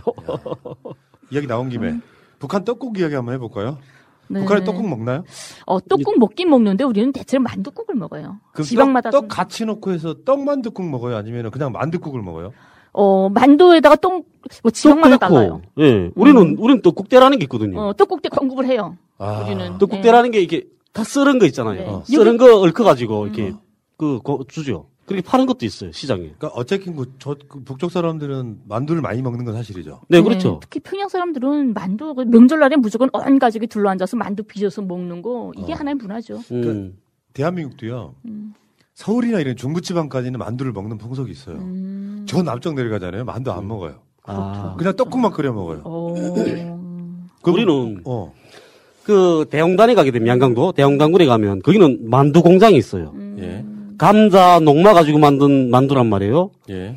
그 안에 그 무슨 콩도 있고 콩류 만두도 있고 그다음 이제 우리 일반 만두처럼 남새하고 돼지고기를 썰어서 탕채서 하는 만두 있잖아요. 그런 만두도 있단 말이에요. 근데 그 만두 두 개 중에서 먹어보면 남새한 만두가 더 맛있어요. 대형 그 딱 만두 만들어서 얽어서 판매한단 말이에요. 거기는 대형단에 큰 만두 공장이 있어요. 거기는. 그러면 두 분은 남한에서 만두 먹어보면 입맛에 맞아요? 안 맞죠. 저는 안 맞아요. 근데 저도 우리 집사람이 그 음식 잘하거든요. 그래서 집사람 전문 만두를 하죠. 우리는. 집에 직접. 네. 이야. 그러니까 홍강철님 스타일에 맞춰가지고. 네, 그렇죠. 그러니까 넣어달라고 해서. 네, 그래서 저는 그래서 외식 잘 안 하잖아요, 저는. 그렇습니까? 진짜 못된 남편이네. 장가 정말 잘 깠어요. 그게 대한민국 사회에서 있잖아요. 삼시세끼 밥상 차리라 그러면 제일 나쁜 쫓겨나야 돼 그런 남편은. 우리 집은 안 그렇습니다. 국적 여자잖아요. 그러니까 우리 집은 안 그런 게 아니라 금방 바뀔 거예요. 아직 사랑이 안 식어서 그래. 밥 먹지 않습니까? 밥 먹다가. 여보 물 하면 우리 집사람 맞은길에 앉았다가도 물 들어갑니다. 저분 여성단체 적이네. 우리 집에 놀러 오시는 그 친구분들, 그 친구분들은 다 알거든요. 근데 우리 집에서만 그러는 게 아니고 다른 데 놀러 갔다가도 이렇게 뭐 식당에만 갔다가도 외식하려 친구들하고 같이 갔다가도 앉아 밥 먹다가 여보 물 하면 집사람 물 들어 저기 간다는데요. 그 바꿔. 그래가지고 사람들이 날 자꾸 말하죠. 우리 집은 그렇게 쫓겨난다고 집에서. 아니 그게 옛날에 우리 아버지 세대까지는 그랬어요. 지금 한국에서 지금 그렇죠. 집에서 새끼 먹잖아요. 네. 별명이 삼식이야. 어떡해. 집에서 한 끼 정도 먹어주는 게 A야 A. 사람들이 말이야 그 새끼를 다 얻어먹고 있어. 아니, 지금. 평양에도 우리 북에도 그런 문화가 좀 있어요. 제가 계속 하루 종일 붙어 있으면 좀 지겹잖아요. 이따 없이 떨어졌다 만나도 반갑잖아요, 솔직히. 그래서 제가 남편 보고 당신 한 몇 년 전 해외 좀 나갔다 와라. 그 의사니까 해외 나가서 뭐 공부도 하고 언단 말이야. 해서 당신 차례 아직 안 됐냐? 빨리 좀 나갔다 와라. 막 그랬거든요. 근데 그게 지금 너무 오랫동안 떨어져 있잖아요. 이래도 돼? 말이 씨가 된 케이스네? 그러니까요. 그게 맞는지 모르겠는데, 제가 이제 요리 좀 하지 않습니까? 진짜요? 와. 제가 이 방송 아니었으면 요리 방송 했을 거예요. 근데 이제 이 꽁 대신 닭이란 말이 있단 말이야. 네. 제가 알고 있기에, 떡국도 원래 꽁으로 끓였고. 예. 그렇죠. 만두도 꽁으로 만들어서 먹었고. 국수도. 그렇지. 육수도 원래. 그러다가 나중에 그 꽁을 구하기 힘드니까 닭을 썼다는 얘기가 있어요, 요리에. 북한도 그 뭐 꽁만두 이런 거 해 먹나요? 예, 해 먹습니다. 우리 명절 때 같은 1월 1일이나 명절 때면 국가에서 TV에서 광고하잖아요, 남쪽에. 광고 많이 나오죠. 근데 북에 광고라는 게 딱 두 가지가 있어요. 어느 영화관에서 무슨 영화 합니다. 매 영화관마다 그거 하나 하고 두 번째로는 인민대학 식당 몇 층 몇 호에서는 어느 분야의 강의를 합니다. 이거 있었는데 명절 딱 전에는 하나 광고가 더 뜨는 게 뭐냐면 어느 식당에 꽁고기가 어머짝 들어가고 어느 식당에는 무슨 요리를 하고 뭘 한다. 이게 광고가 떠요. 좋아하는구나. 그러면 꽁고 뭐 어디에 내가 좋아하는 거 음식이 뭐 있구나 하면 그걸로 가는 거예요. 그래서 꽁고기 완자 뭐 이런 거 많이 하는데 평양에서 꽁 대신 닭이란 말을 언제 제일 많이 쓰냐면 억류관 가게 되면 꽁고기 육수예요. 우리는 냉면을 뭐 시원하게 먹자고 먹는 게 아니라 육수를 즐기자고 먹거든요. 의미가 달라요. 근데 여기 남쪽 사람들은 그 육수에다가 그 소중한 육수에다가 얼음을 칵 넣고 먹더라고. 얼음을. 그러면 육수 맛이 없잖아요. 무슨 맛인지 모르잖아요. 얼음 때문에. 우리는 식초를 떨굴 때도 절대 육수에다 식초 못 떨구게 해요. 떨구지 말고 면에 쳐먹는 거죠? 면을 딱 얼리고 면에다 식초 넣고 3초 있다 딱 내려놓으라고 그래요. 그리고 겨자 있잖아요. 겨자는 절대 면에다 겨자 못 묻히게 해요. 육수에다가 딱 풀어서 면을 합치게 하거든요. 이렇게 육수에 대한 사랑이 엄청 끔찍해요. 근데 억류관 가면 꽁고기 육수인데 집에서 국수 먹으려면 꽁이 없잖아요. 그래서 집에서 먹을 땐 닭고기로 육수를 해 먹거든요. 그렇구나. 다르면서도 뭔가 같은 느낌. 어쨌건 진짜 북한 사람들 그 겨울에 냉면 그렇게 사랑하는지 몰랐어요. 다 냉면 좋아할걸요. 저기 그건 평양 이야기고. 네. 원래 우리 함경도는 어때요? 우리 술꾼들은 원래 또 함경도 쪽에 많지 않습니까? 우리도 다 냉면 먹죠. 아, 그렇습니까? 네. 겨울에? 네. 그 우리처럼 뭐 얼큰한 찌개 이런 거 먹는 게 아니에요. 아닌가? 별로 그런 거는 좀 그래요. 찌개 같은 뭐가 그래요? 그러니까 난 그쪽이 더 이상한데. 여기처럼 이런 얼큰한 찌개, 무슨, 뭐, 전골은 부대찌개 먹지, 같은 거? 전골. 예, 그 다음에 부대찌개 같은 거? 아니. 그런 거는, 우리 그 북쪽에서 말하게 되면 우리는 이렇게 그 동원이라는 걸 가거든요. 겨울에 이제 무슨 원목이라 하러 갈 때 공장에서 산팔이 가잖아요. 산팔이 가면 여러 가지 음식하기 힘들죠.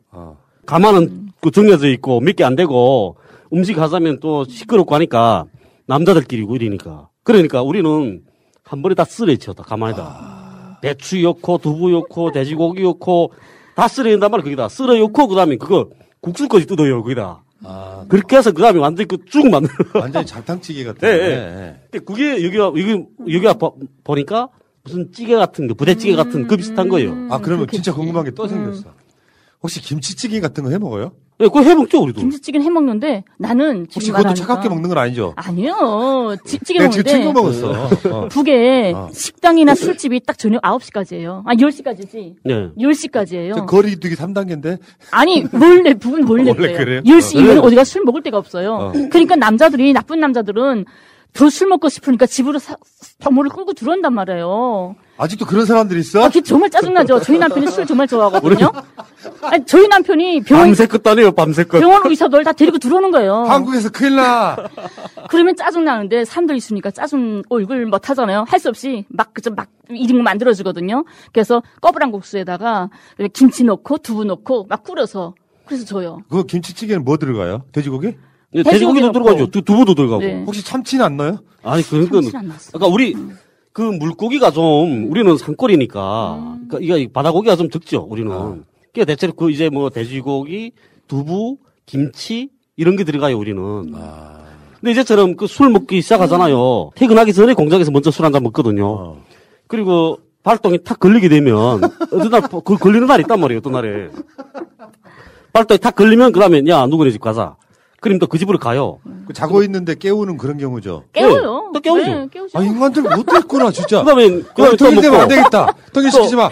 또 다른 집 가고. 그러다 나면, 그 다음에 한 12시쯤 지나게 되면, 그 다음에, 야, 이제는 아침은 빛나라 하자. 그러죠. 아침은 빛나라. 아침까지 마신다는 거죠.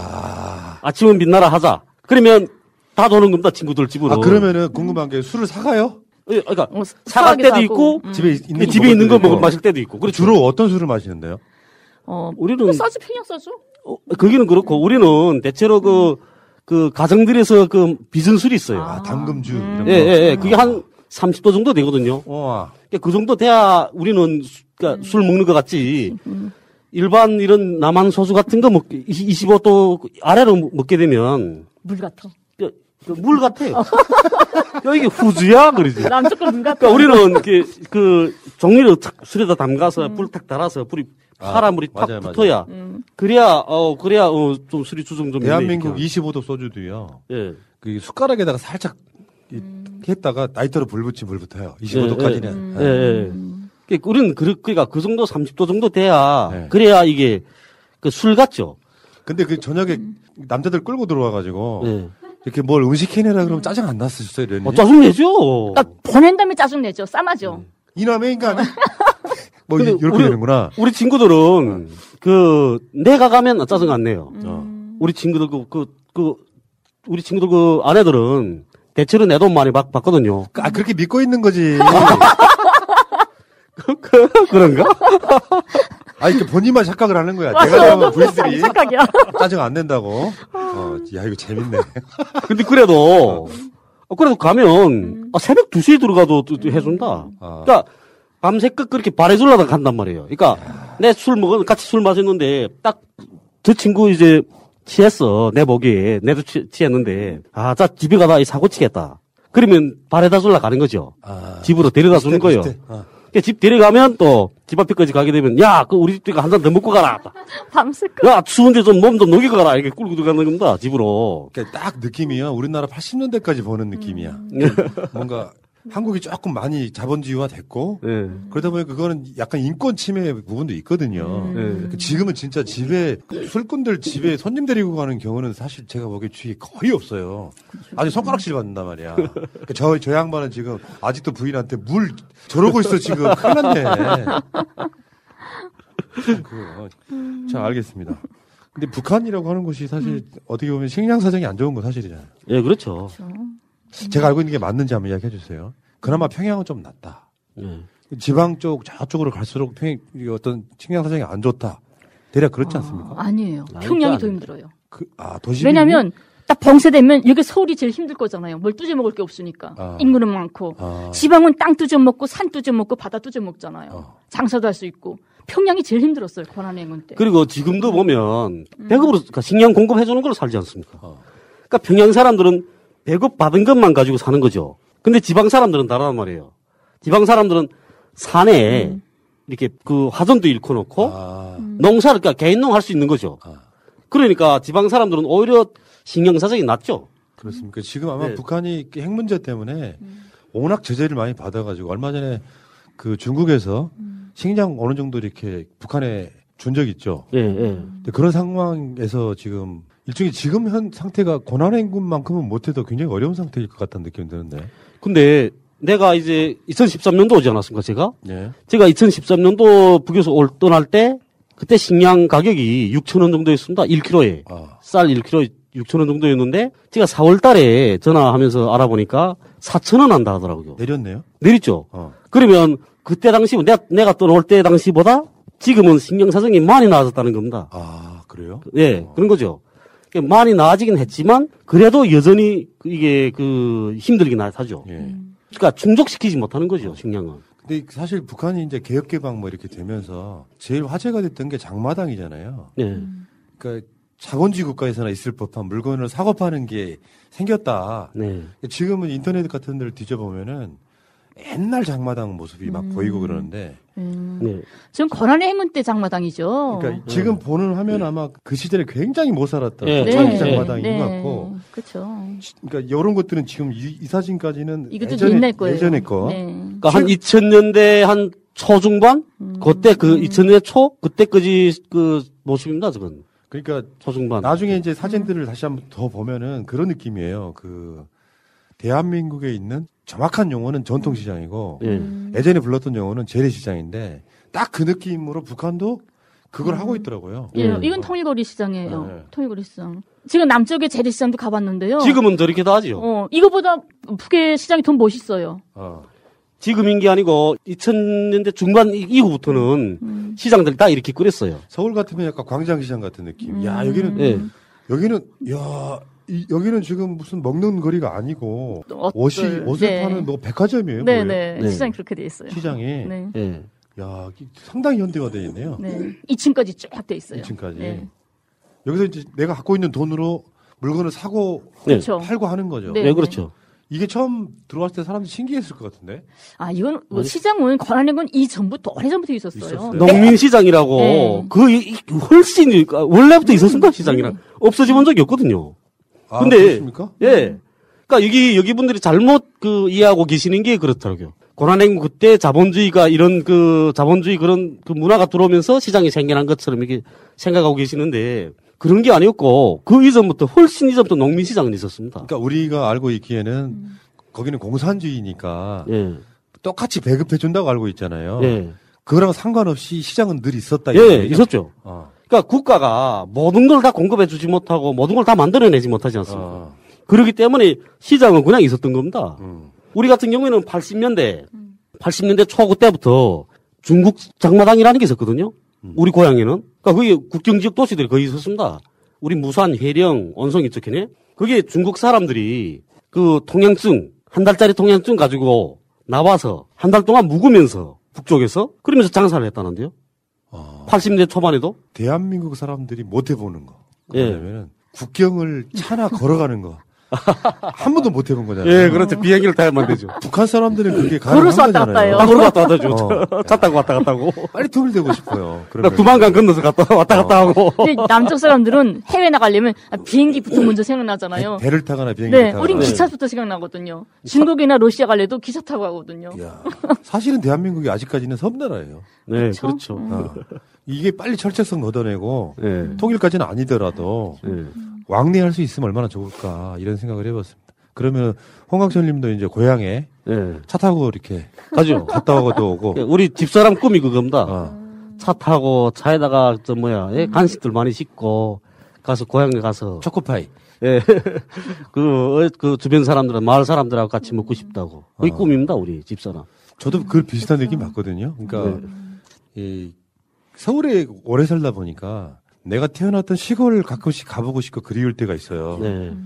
마음만 먹으면 갈 수도 있겠지. 근데 거기 가면 서울이랑 완전히 다른 문화, 다른 세상 같은 느낌들이 있거든요. 근데 갈 수 있는데 안 가는 것과 가지 못하는 것은 다르죠. 그렇죠. 얼마나 그리우세요? 특히 연말연시면 더 그리우실 것 같은데. 명절이 제일 싫죠, 그래서. 명절이면 정말 싫어요. 누구 오는 사람도 없고. 북한도 세배하죠? 네. 그때 제일 좋지. 애들이 제일 좋아하죠. 똑같네, 우리나. 근데 세배는 남쪽은 가족들한테만 세배하는 거 아닌가요? 대체로. 그래야 그렇죠. 세뱃돈 받는 것도 가족들한테서 세뱃돈 받죠.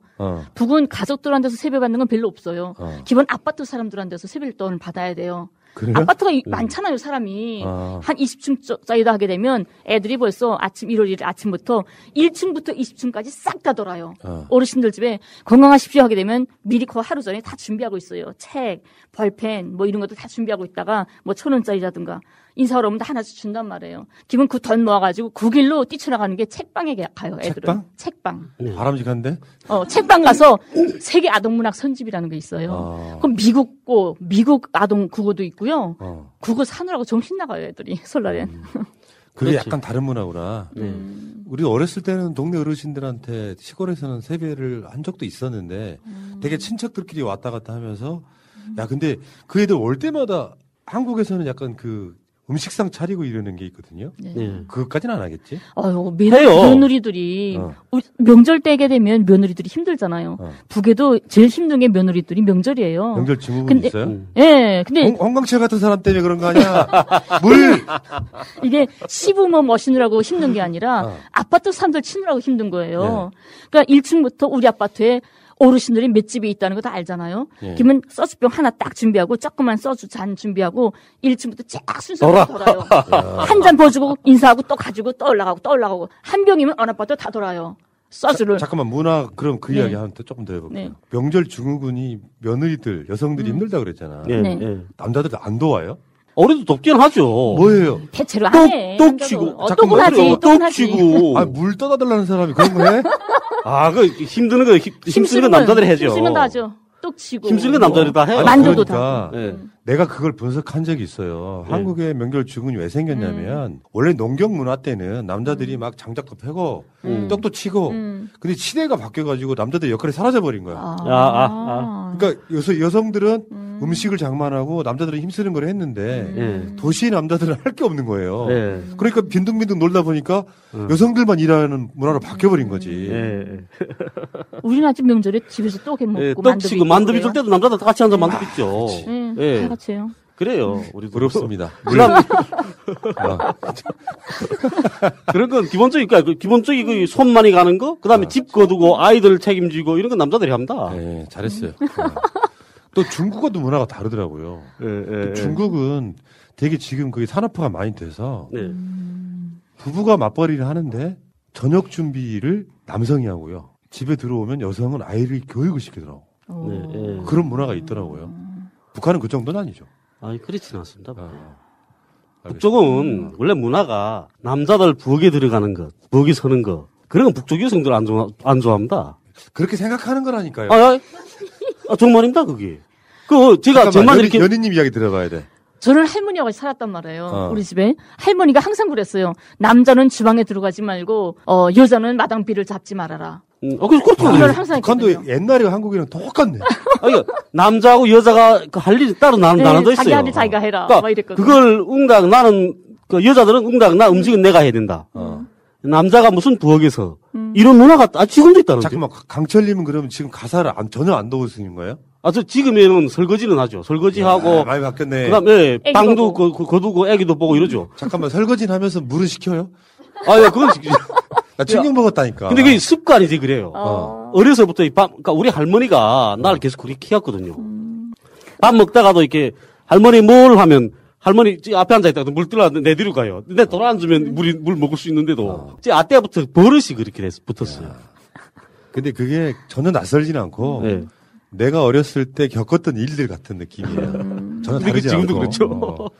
아니, 남쪽에 와보니까 제일 조금 문화가 다른 게, 이렇게 아파트에서 같이 한 몇 년을 살았는데도, 한 5년을 살았어도 앞집, 옆집이 막내가 없어요. 만날 수가 없어요. 이런 게 너무 안타까운 게, 명절이면 문 다 열고, 야, 좀 맛있는 거 먹어라, 왔다 갔다, 뭐 이런 게 사람 사는 냄새 같은데, 여긴 그런 게 좀 습하더라고요. 그렇죠. 한국은 그런 문화가 일종의 이제 사생활 침해라고 생각이 들어서, 그런 생각을 갖고 있더라도 서로가 똑같은 생각이어야 되잖아요.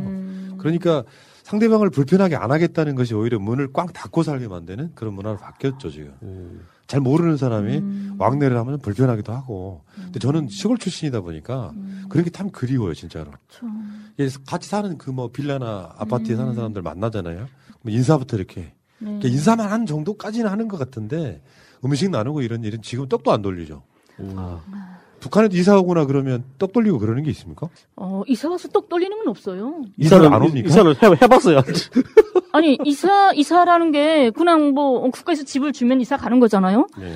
집들이는 하죠. 집들이는 하죠. 집들이 할 때 뼈한 거 충이고 뭐 다 처리하죠. 집들이 때는. 자, 오늘 그 북한의 겨울 이야기 하고 있는데 상당히 공감이 느껴지는 이분들하고 직접 모르겠어요. 혹시나 통일이 돼서 자꾸 부딪히면은 싸울 일도 있을 것 같아요. 지금 보면. 그렇죠. 그제 예전에 홍광철님하고 방송할 때 들었던 재밌는 이야기가 그런 거였거든요. 북한 사람들은 명절에 술 먹으면 싸운다. 술 먹고 싸운다. 그 얘기 잠깐만 해줘봐요. 아이고, 우리 성격이 다 급하잖아요.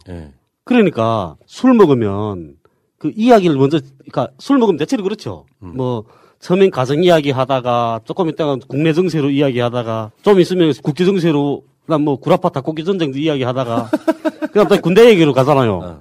그럼 대체로 군대 얘기 하다가 싸움 붙거든요. 왜요? 그러니까 그 군사복무 할 때 그 어렵게 군사복무 하는 친구들 있잖아요. 그러니까 특수부대 이런 데에서 복무하던 친구들. 그다음엔 일반 법영 구분대에서 편안히 군사복무 받은 친구들도 있단 말이에요. 그러면 특수부대에 있던 친구들은 또 그 제시하는 거죠.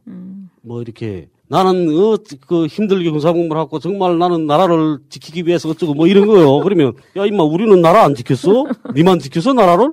이렇게 하면 그다음 싸움이 탁 붙는 거예요.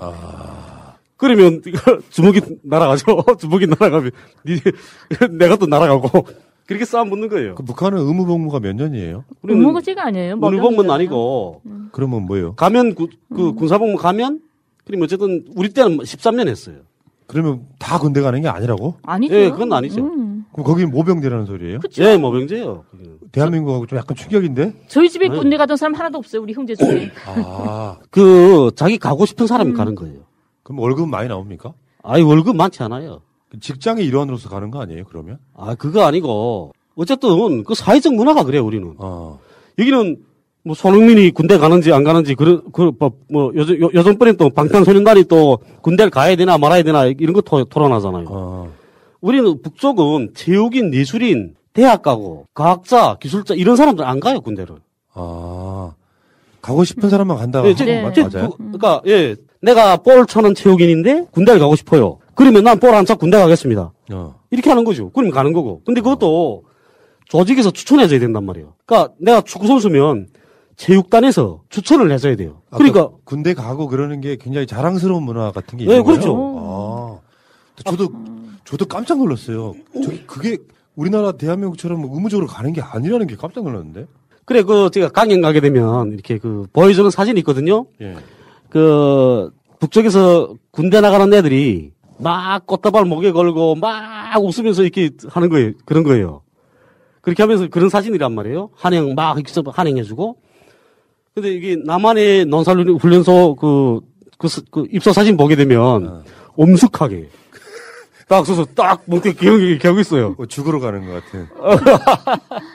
그 문화가 달라요. 근데 평양에 저 처녀들이 남자들 처음 볼 때 있잖아요.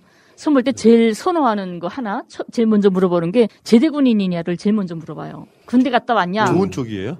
네, 군대 못 갔다 왔다 하게 되면 아이고 너 사람질 못하겠네. 그래요. 그렇구나. 군대 갔다 와 아이고 저 사람질 하겠네. 이렇게 돼요. 이제 홍강철님이 뭘 하는 이유를 알겠구나. 나 군대 10년 넘게 있었죠. 네.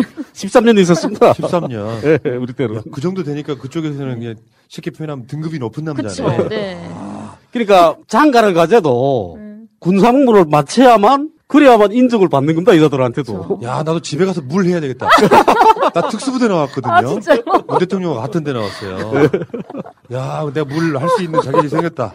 그러니까 우리 문화가 그래, 문화가. 네. 야, 북한 이야기 하다 보니까 시간이 금방 빨리 가는데. 그러니까 다른들 다 공감이 돼. 뭐 제가 아까 물 이야기 이런 건 막 재밌자고 한 이야기인데 크게 다르지 않은 사람들이구나 이런 이야기를 오늘 드려봤고요. 오늘 주제는 겨울의 북한 이야기였고 다음 주에는 더 재밌는 걸로 한번 준비를 한번 해보실까요? 네. 자, 커투님이 이제 33회까지 방송해 주셨고 저는 특별한 분이 나타나지 않는 이상 제가 오빤 갓나 스타일 계속 진행하겠습니다. 자, 오빤 갓나 스타일 34회 방송 마치면서 두 분은 다음 주에 또 반갑게 뵙겠습니다. 고맙습니다. 네, 감사합니다. 대한민국 완전한 대한민국 문재인과 손잡고 다시 하는 우리